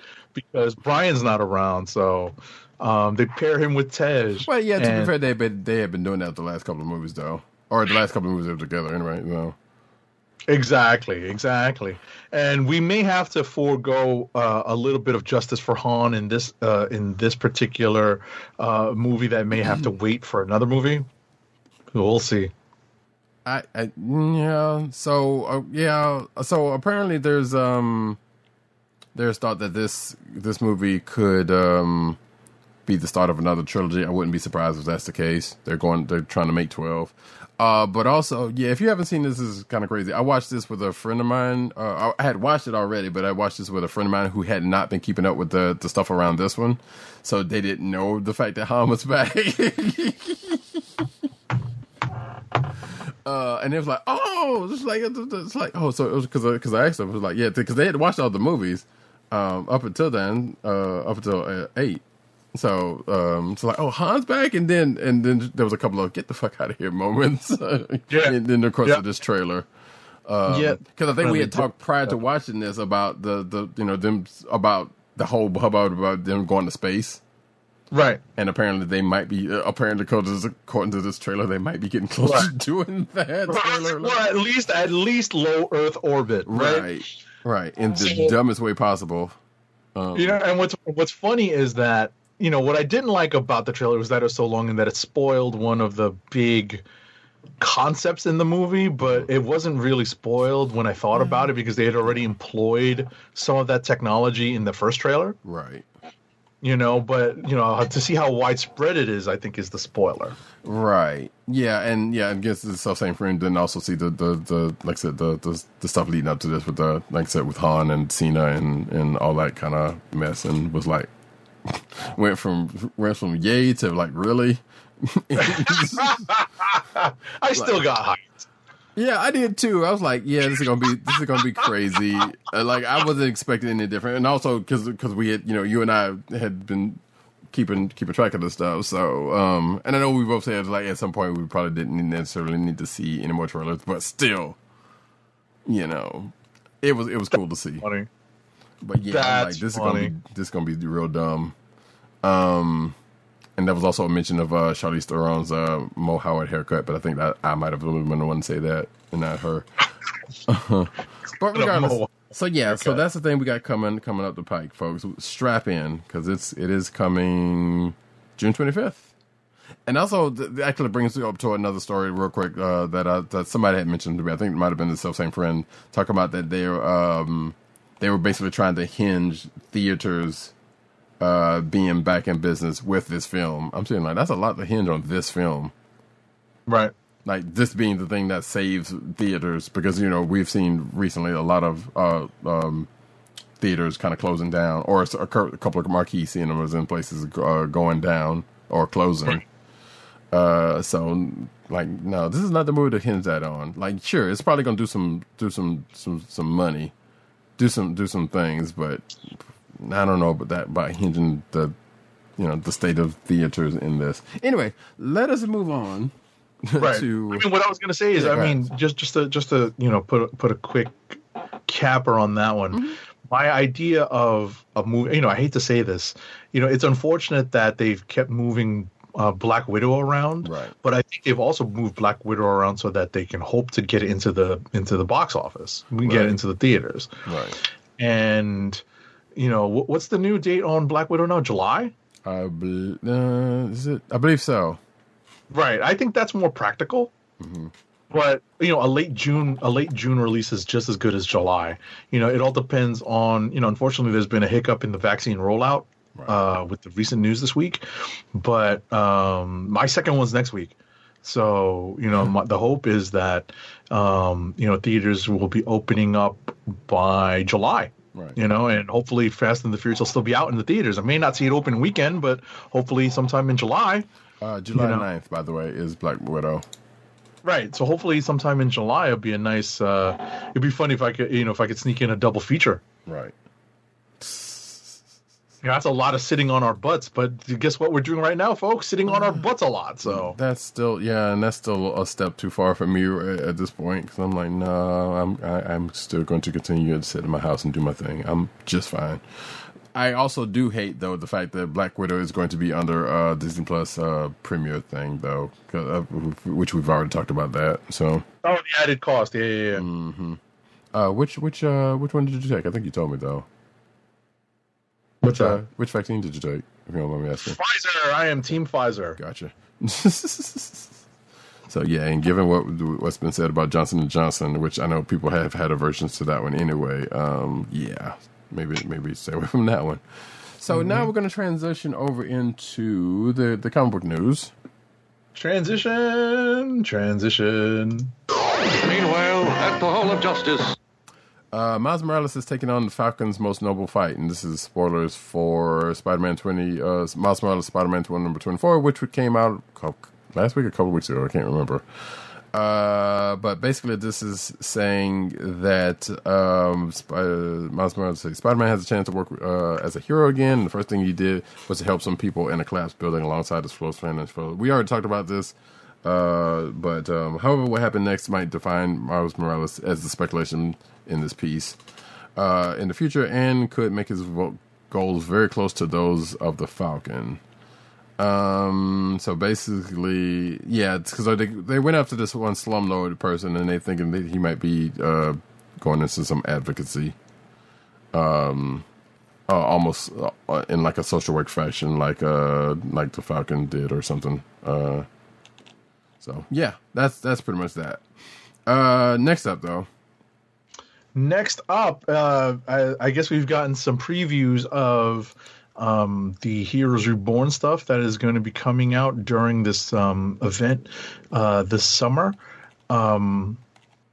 Marvel Comics unveiled the cover and synopsis for Amazing Spider-Man Annual Number 2 from writer Carlo Pacheco and artist Eleonora Carlini, which ties into Infinite Destinies, the series of annuals, all of which focus on established Marvel heroes interacting with newer characters whose powers are tied to the Infinity Stones. I apologize, not Heroes Reborn, but this Infinite Destinies annual run. Right. Shout out to Atlantis Attacks. Right, so in Amazing Spider-Man Annual Number 2, Spider-Man will run afoul of Star, the cranky, irascible, I love the use of the word here, the irascible villain / anti-hero of Captain Marvel and Thunderbolt's fame, who possesses powers derived from the Infinity Stone. Okay. Indeed. Shush. Nah. Trying to set up something for down the line, which folks are actually seeing if they're watching the video. And you should watch the video sometimes, because you can see some of this stuff we're talking about.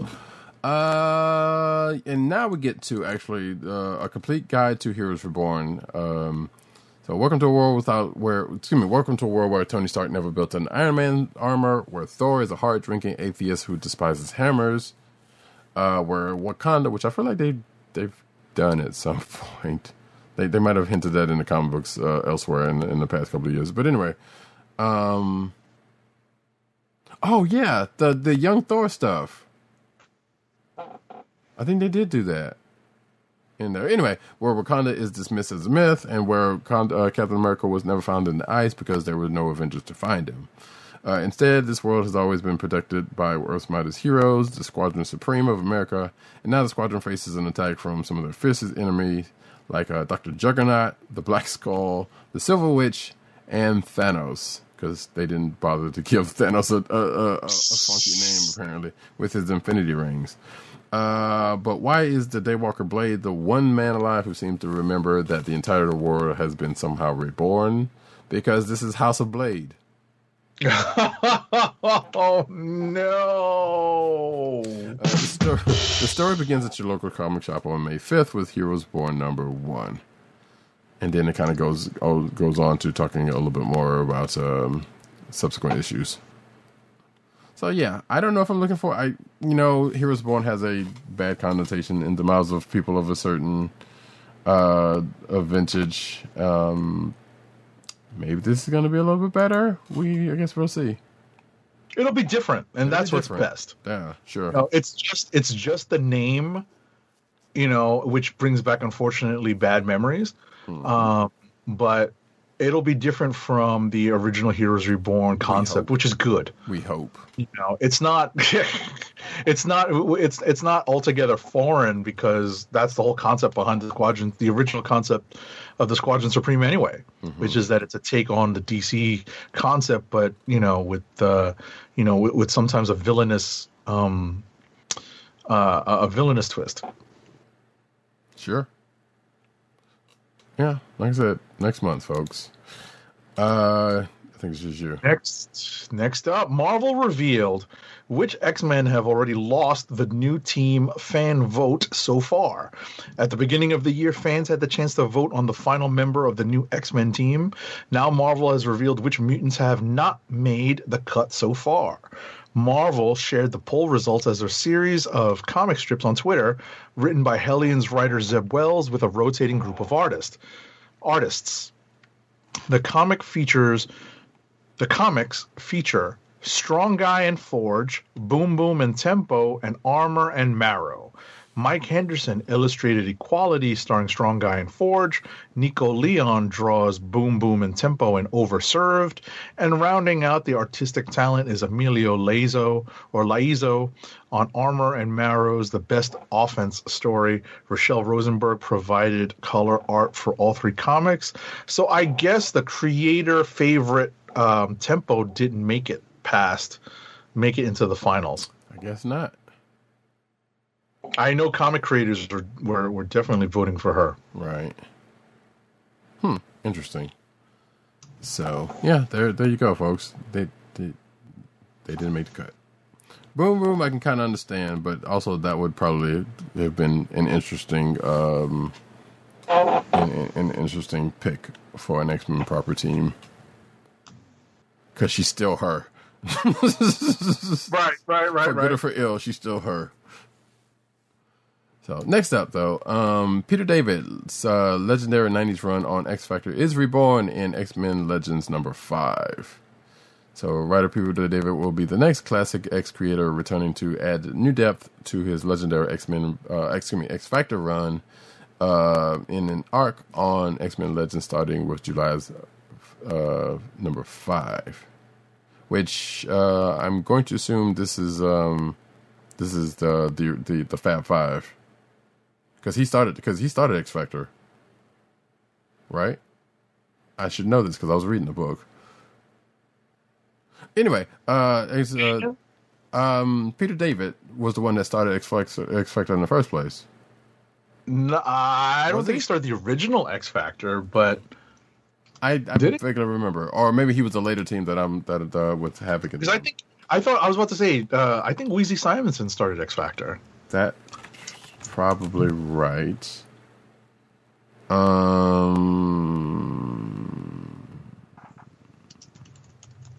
Sorry, fact checking here for one quick moment. Yeah, right. I think Weezy Simonson started it, and then it went to, whatchamacallit? It went to Peter David when he did the. This is Bob Layton. The later run. It says Bob Layton and Jackson Guise. Jackson Geis? Geis. Yeah. Yeah. I think it's Geis. Yeah. And then Peter David was the Havoc in them, the 90s. Exactly. Okay. So bummer for me then, because we don't. Oh yeah. Yeah, I was gonna say Bob Layton and Jackson Geis wrote and illustrated the first few issues of X Factor. Then they turned it over to Weezy Simonson and Walt Simonson. Okay. Gotcha. Okay. Yes, because yeah. So okay. So bummer for me, because I would have preferred. I would prefer to be in the OG X-Men or the original X Factor / OG X-Men than Havoc scene. No shade to them, because sure, but that's that. But regardless, following that, the title will apparently stay in X Factor country, bring in longtime X Factor writer Peter David, who penned the team's adventures in the multiple volumes in the 90s. I guess if we had read a little bit longer, we would have seen that. But and Todd Knock is doing the art. So there you go. Next up, Marvel's Avengers is this is a video game. Latest downloadable content. Quote, Future Imperfect adds new content to the game, and Crystal Dynamics has outlined a roadmap for updates launching in the coming months. These include Black Panther and Wakanda joining the game. Details on these are unknown, but other items are now in the game have sparked conversation. These include new skins for the existing lineup of heroes. These outfits are based on the characters' various appearances from the comics and Marvel Cinematic Universe. And one notable one is a nod to Tony Stark's time as a villain with his Endosim armor from the Superior Iron Man. That's the white armor. However, this isn't the only skin that shows some of the Earth's mightiest heroes at their lowest points. Okay. Yeah, so apparently the Unworthy Thor costume shows up also, and I think Cap has another one as a costume from at some point. So yeah, there you go. Oh wait, is he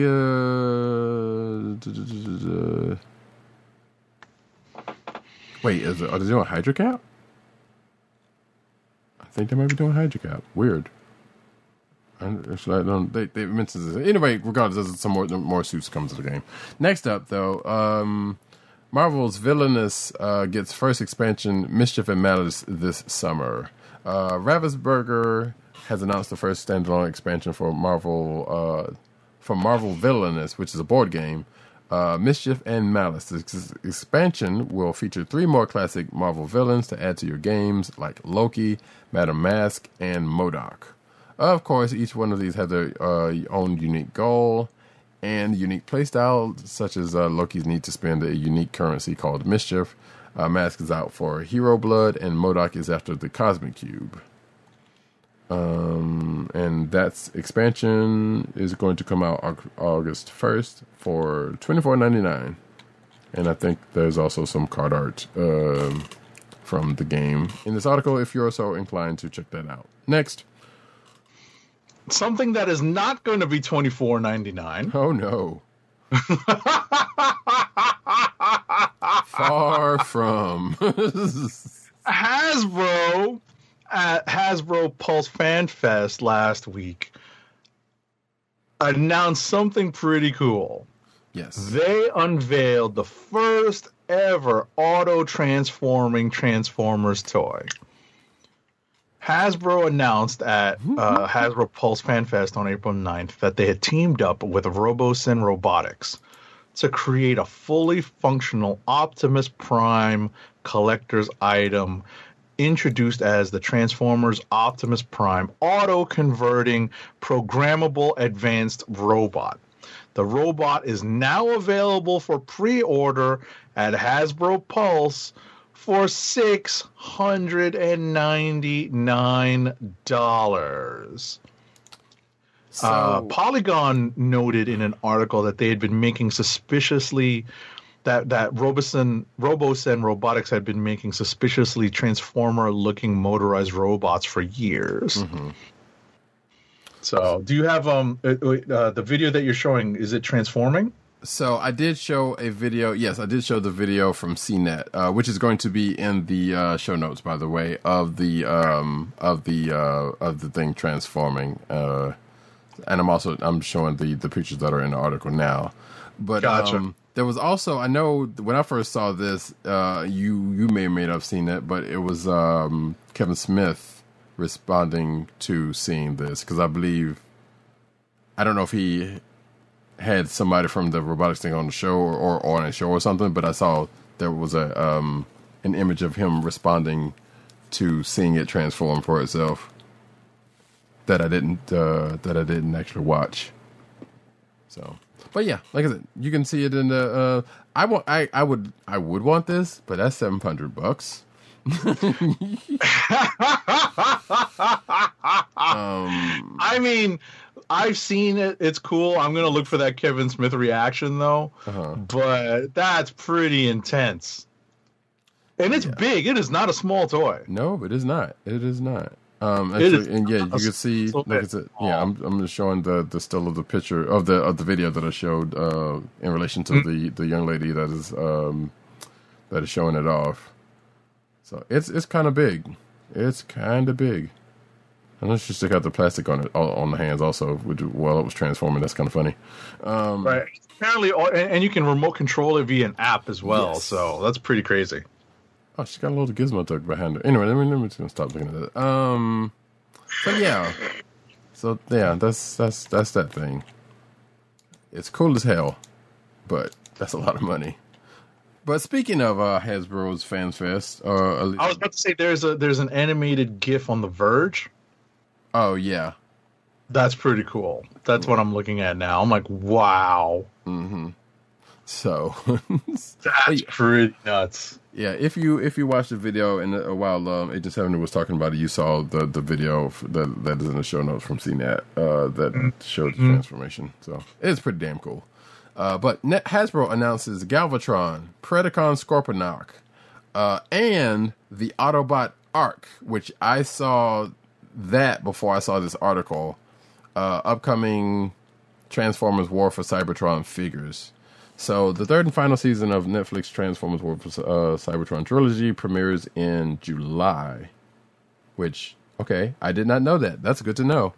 And sees Predacons and Maximals join in the fight, which, yeah, I do remember that part that they were leading up to. But leading up to the new season and in front of Hasbro's FanFest, okay, this is before FanFest, on April 9th, Hasbro revealed 3 new Transformers War for Cybertron figures available for pre-order this week, or that week, I should say, because this article came out on the 7th. So I am scrolling through pictures of Galvatron. Yes, it is Galvatron from the movie, and he's decked out with the bling of the Matrix with the chain around it. In pictures, and here he is transformed. There's the Arc. This joint is big, and it's $159. Now, mind you, the Arc never transformed during the course of G1, so this is a brand new joint. I kind of want this also. But it's $159 and probably won't happen. And they even have a picture in here of the Arc in a faux lava setup, which I'm pretty sure someone's going to do as a display. And then there's some other, there's some more pictures of the Arc, and then there's Scorponok from Beast Wars. As I'm clicking through, and then it just starts over again. So there you go, folks. Again, if you're watching the video, you saw all of that. So some cool stuff. I might actually kind of want that Galvatron, but maybe not. So all 3 figures will be available starting July 1st, but it can be pre-ordered. As of right now, Galvatron's is $50, Scorponok is $22.99, and the aforementioned Arc is $150. Although, wait, $140? Yeah, so it's $150, and I think I saw it on Entertainment Earth for $10 more. So, yeah, watch out for that stuff. Next up, I was about to say, do we have in the news that Marvel already announced who won the vote? no. Do you have that? It came out yesterday. Okay. Do you have that? Actually, yeah. No. It came. Yeah, it did come. It came out. It came out the day of the show, but it came out in the morning. Gotcha. Came out in a tweet. Do you want to know who it is? You want me to reveal who it is online right now? It's Polaris. Okay, sure. Why not? Why not? She's been a part of a team before. Why not? cool. But next up. Next up, Power Rangers Battle for the Grid is getting a Street Fighter crossover with Ryu and Chun-Li transformed into the Crimson Hawk Ranger and Blue Phoenix Ranger, respectively. Announced with IGN, a Street Fighter DLC pack is going to come to Power Rangers Battle for the Grid video game on PC, PS4, Xbox One, Nintendo Switch, and Stadia or Stadia on May 25th, priced at $12.50 US dollars. Yeah, and it is Stadia. So this has a precedent to it because they are, as this article noted, they were first featured in the other Power Rangers game, mobile game, the Legacy Wars. But there's also, there's also a live action video where the Green Ranger, Jason David Frank, whatever his name is, Tommy basically, teams up. Well, first fights and then teams up with Chun-Li and Ryu for a live action joint. And that, if you've not seen it before now, is in the show notes. That you can check that out. It's actually not bad done. Sadly enough, Chun-Li did not get her Power Ranger transformation in that, but Ryu did for some strange reason. Anyhow, next up though, Jurassic Park meets Reebok, Instapump, Fury, and Steven Smith collaboration. So yeah, Reebok and Universal Pictures are launching sneakers inspired by Jurassic Park. Designed by Steven Smith, which I keep thinking Stephen A. Smith, which I don't think it's him. I hope not. The new collection has 3 unique sneakers featuring a dinosaur-like striped design and a colorway inspired by the green, red, and yellow Ford Explorers that appeared in 1993's Jurassic Park. These are kind of ugly. According to the Heights of Heat, the Reebok silhouettes featured in the new collection are the CL collection, Club C, and Instapump Fury. I don't know what any of that means. Except for the Instapump. I know they got the Instapump with the pop-up shoes, but the rest of those are, I assume they're whatever. So yeah, you can see the pictures here of, I think that's the Reebok Punk one.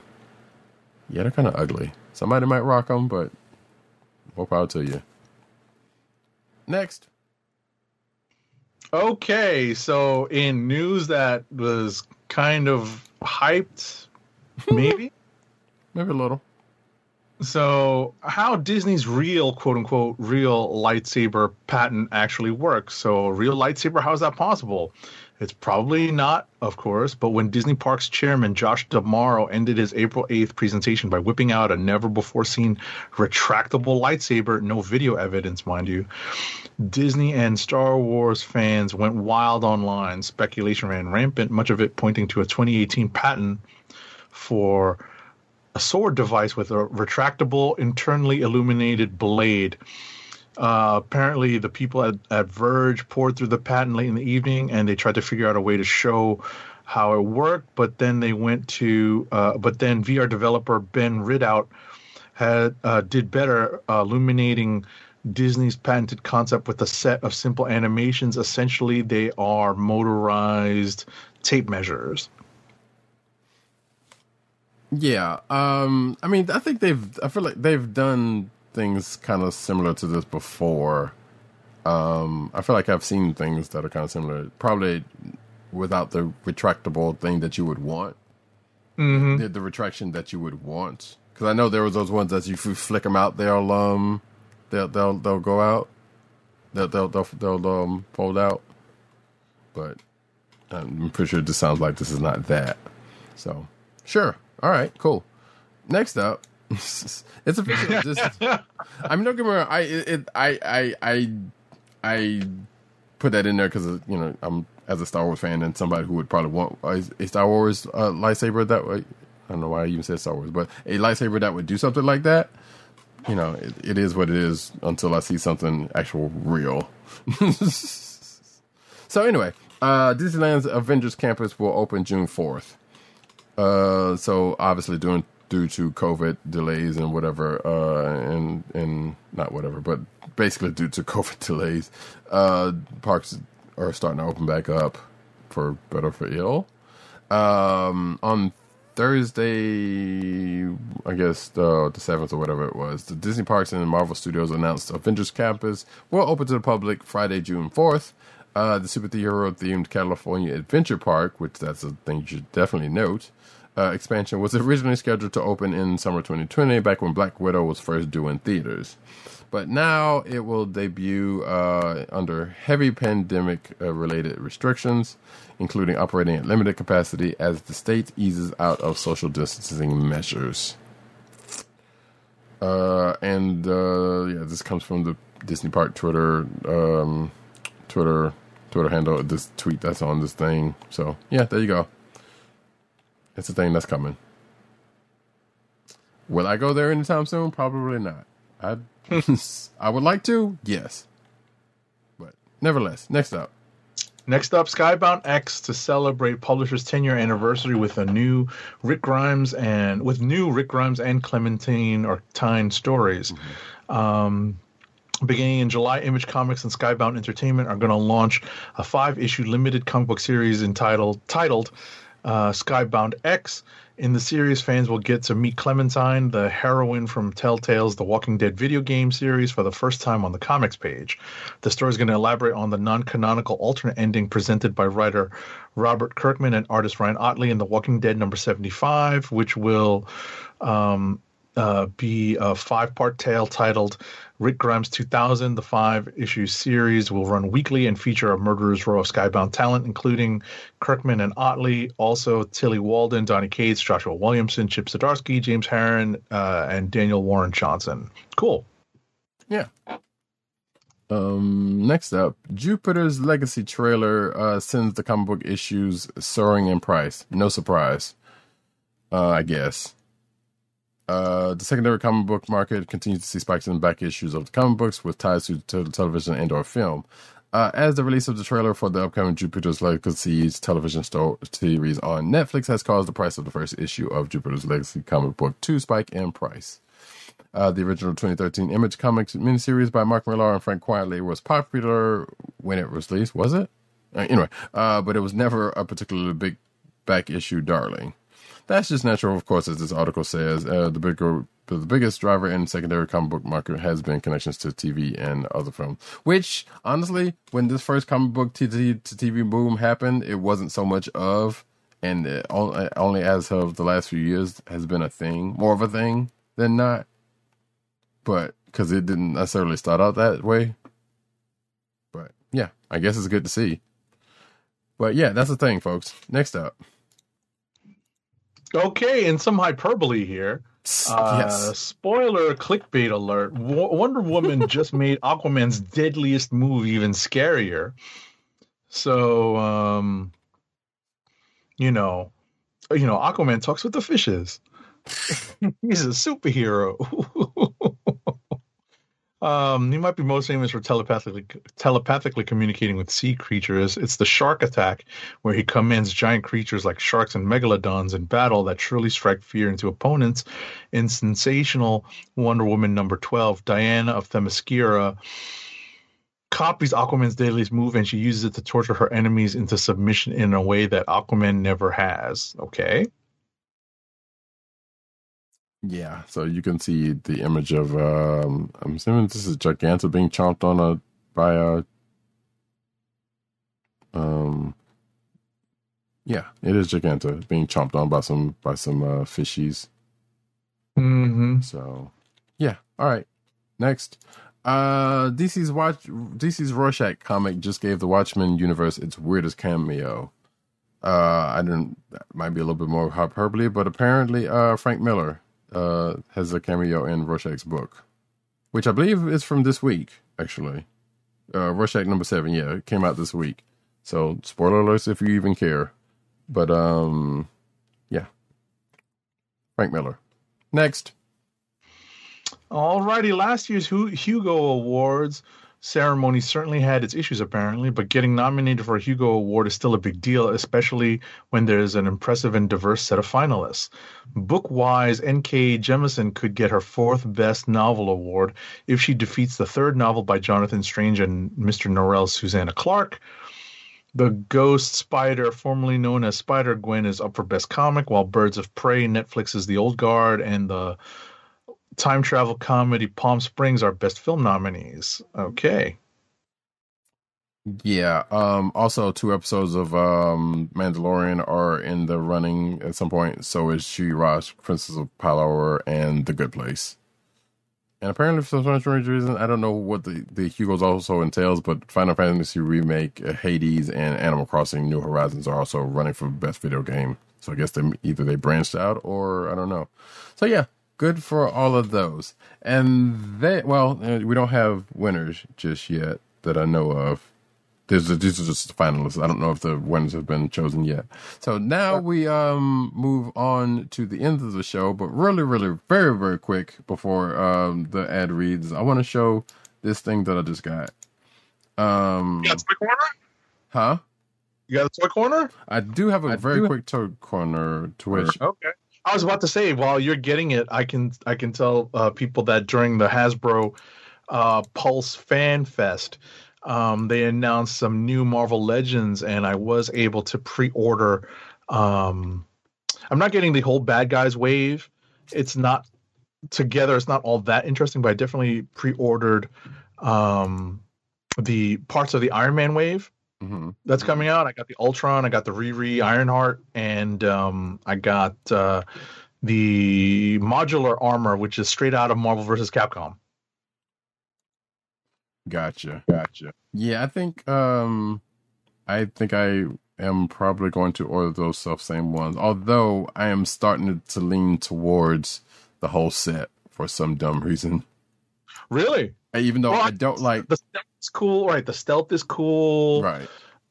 It's kind of cool to build the build a figure is Ursa Major, the bear, the giant bear. Soviet super soldier who I think, did I tell you this, that he looks like Goku without a tail? I think you did mention that, yes. Yeah. That's a spoiler alert for Dragon Ball for you folks that had never watched that. Yep. Because that would have been for me. But yeah, no, it's a big teddy, it's a big grizzly bear. It's kind of cool. Like, that means they're going to put out the Soviet super soldiers eventually. We did get, Roddy Cat mentioned that we did get a Crimson Dynamo, but it's not the Dynamo that most old school comic readers are used to. I believe there was a Titanium Man also, but because in that Kazakhstan conversation we talked about that too. But you mentioned that. I don't think I. Right. But armors being armors, that gives them plenty of opportunities to put out different versions. So,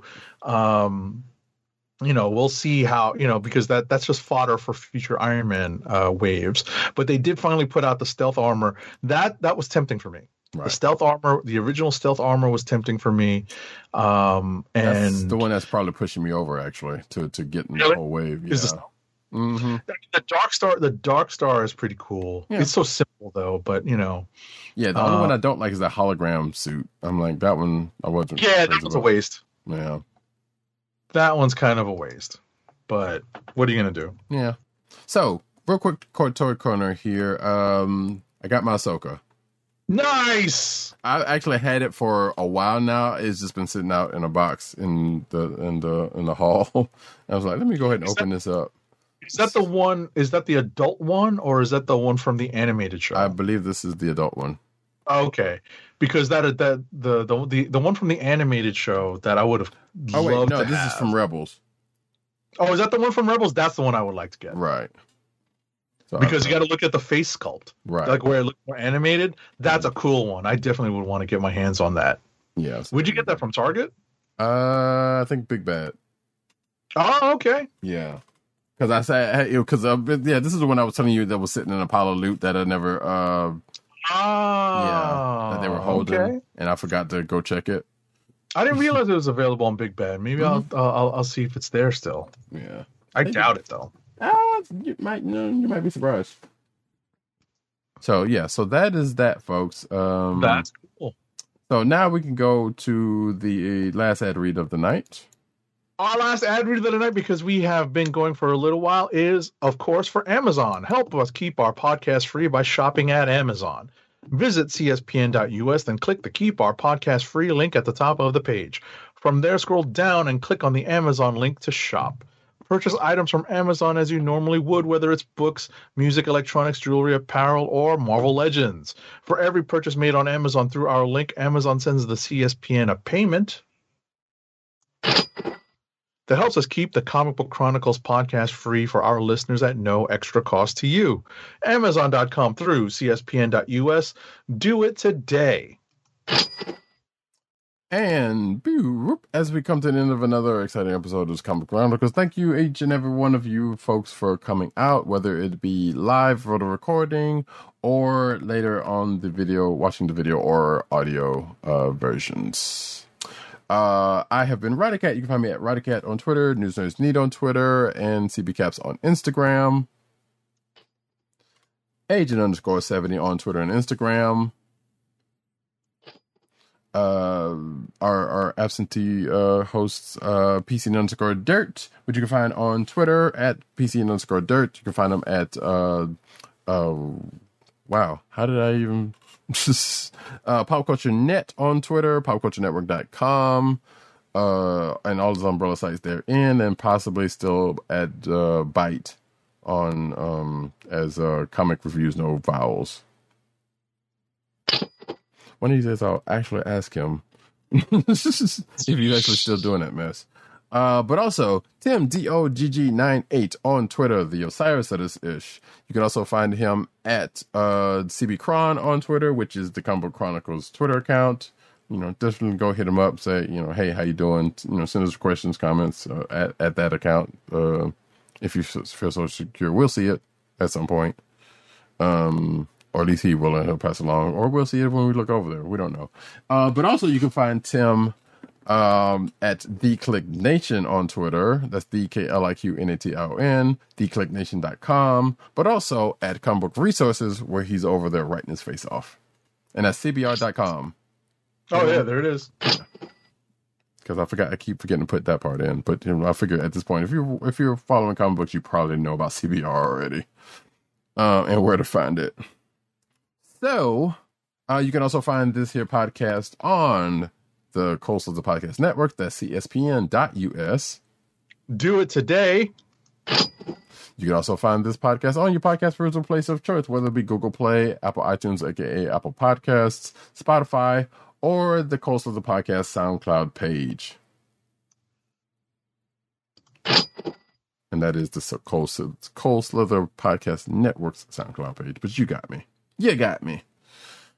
And again, you can find us here every Thursday night, 9:30-ish p.m. on streaming live on The Click Nation's YouTube channel, which is youtube.com/TheClickNation, or you can find us on twitch.tv/Comic Book Chronicles. And thank you for the folks that came through tonight. Yes, and thank you for that. Make sure to hit like, subscribe, follow, and click on for notifications so you know when we are on. There it is, baby Paul. And with that, folks, we will again talking to Winter Soldier in a few short hours. Another episode of Invincible is also coming out, which now that I think about it, I have not watched the last couple, so maybe I'll catch up on that. But yeah, until next week, this has been the Comic Book Chronicles. Peace. Peace. One, rest in peace, DMX. Indeed. Good evening, Rick. Would you believe it's Dr.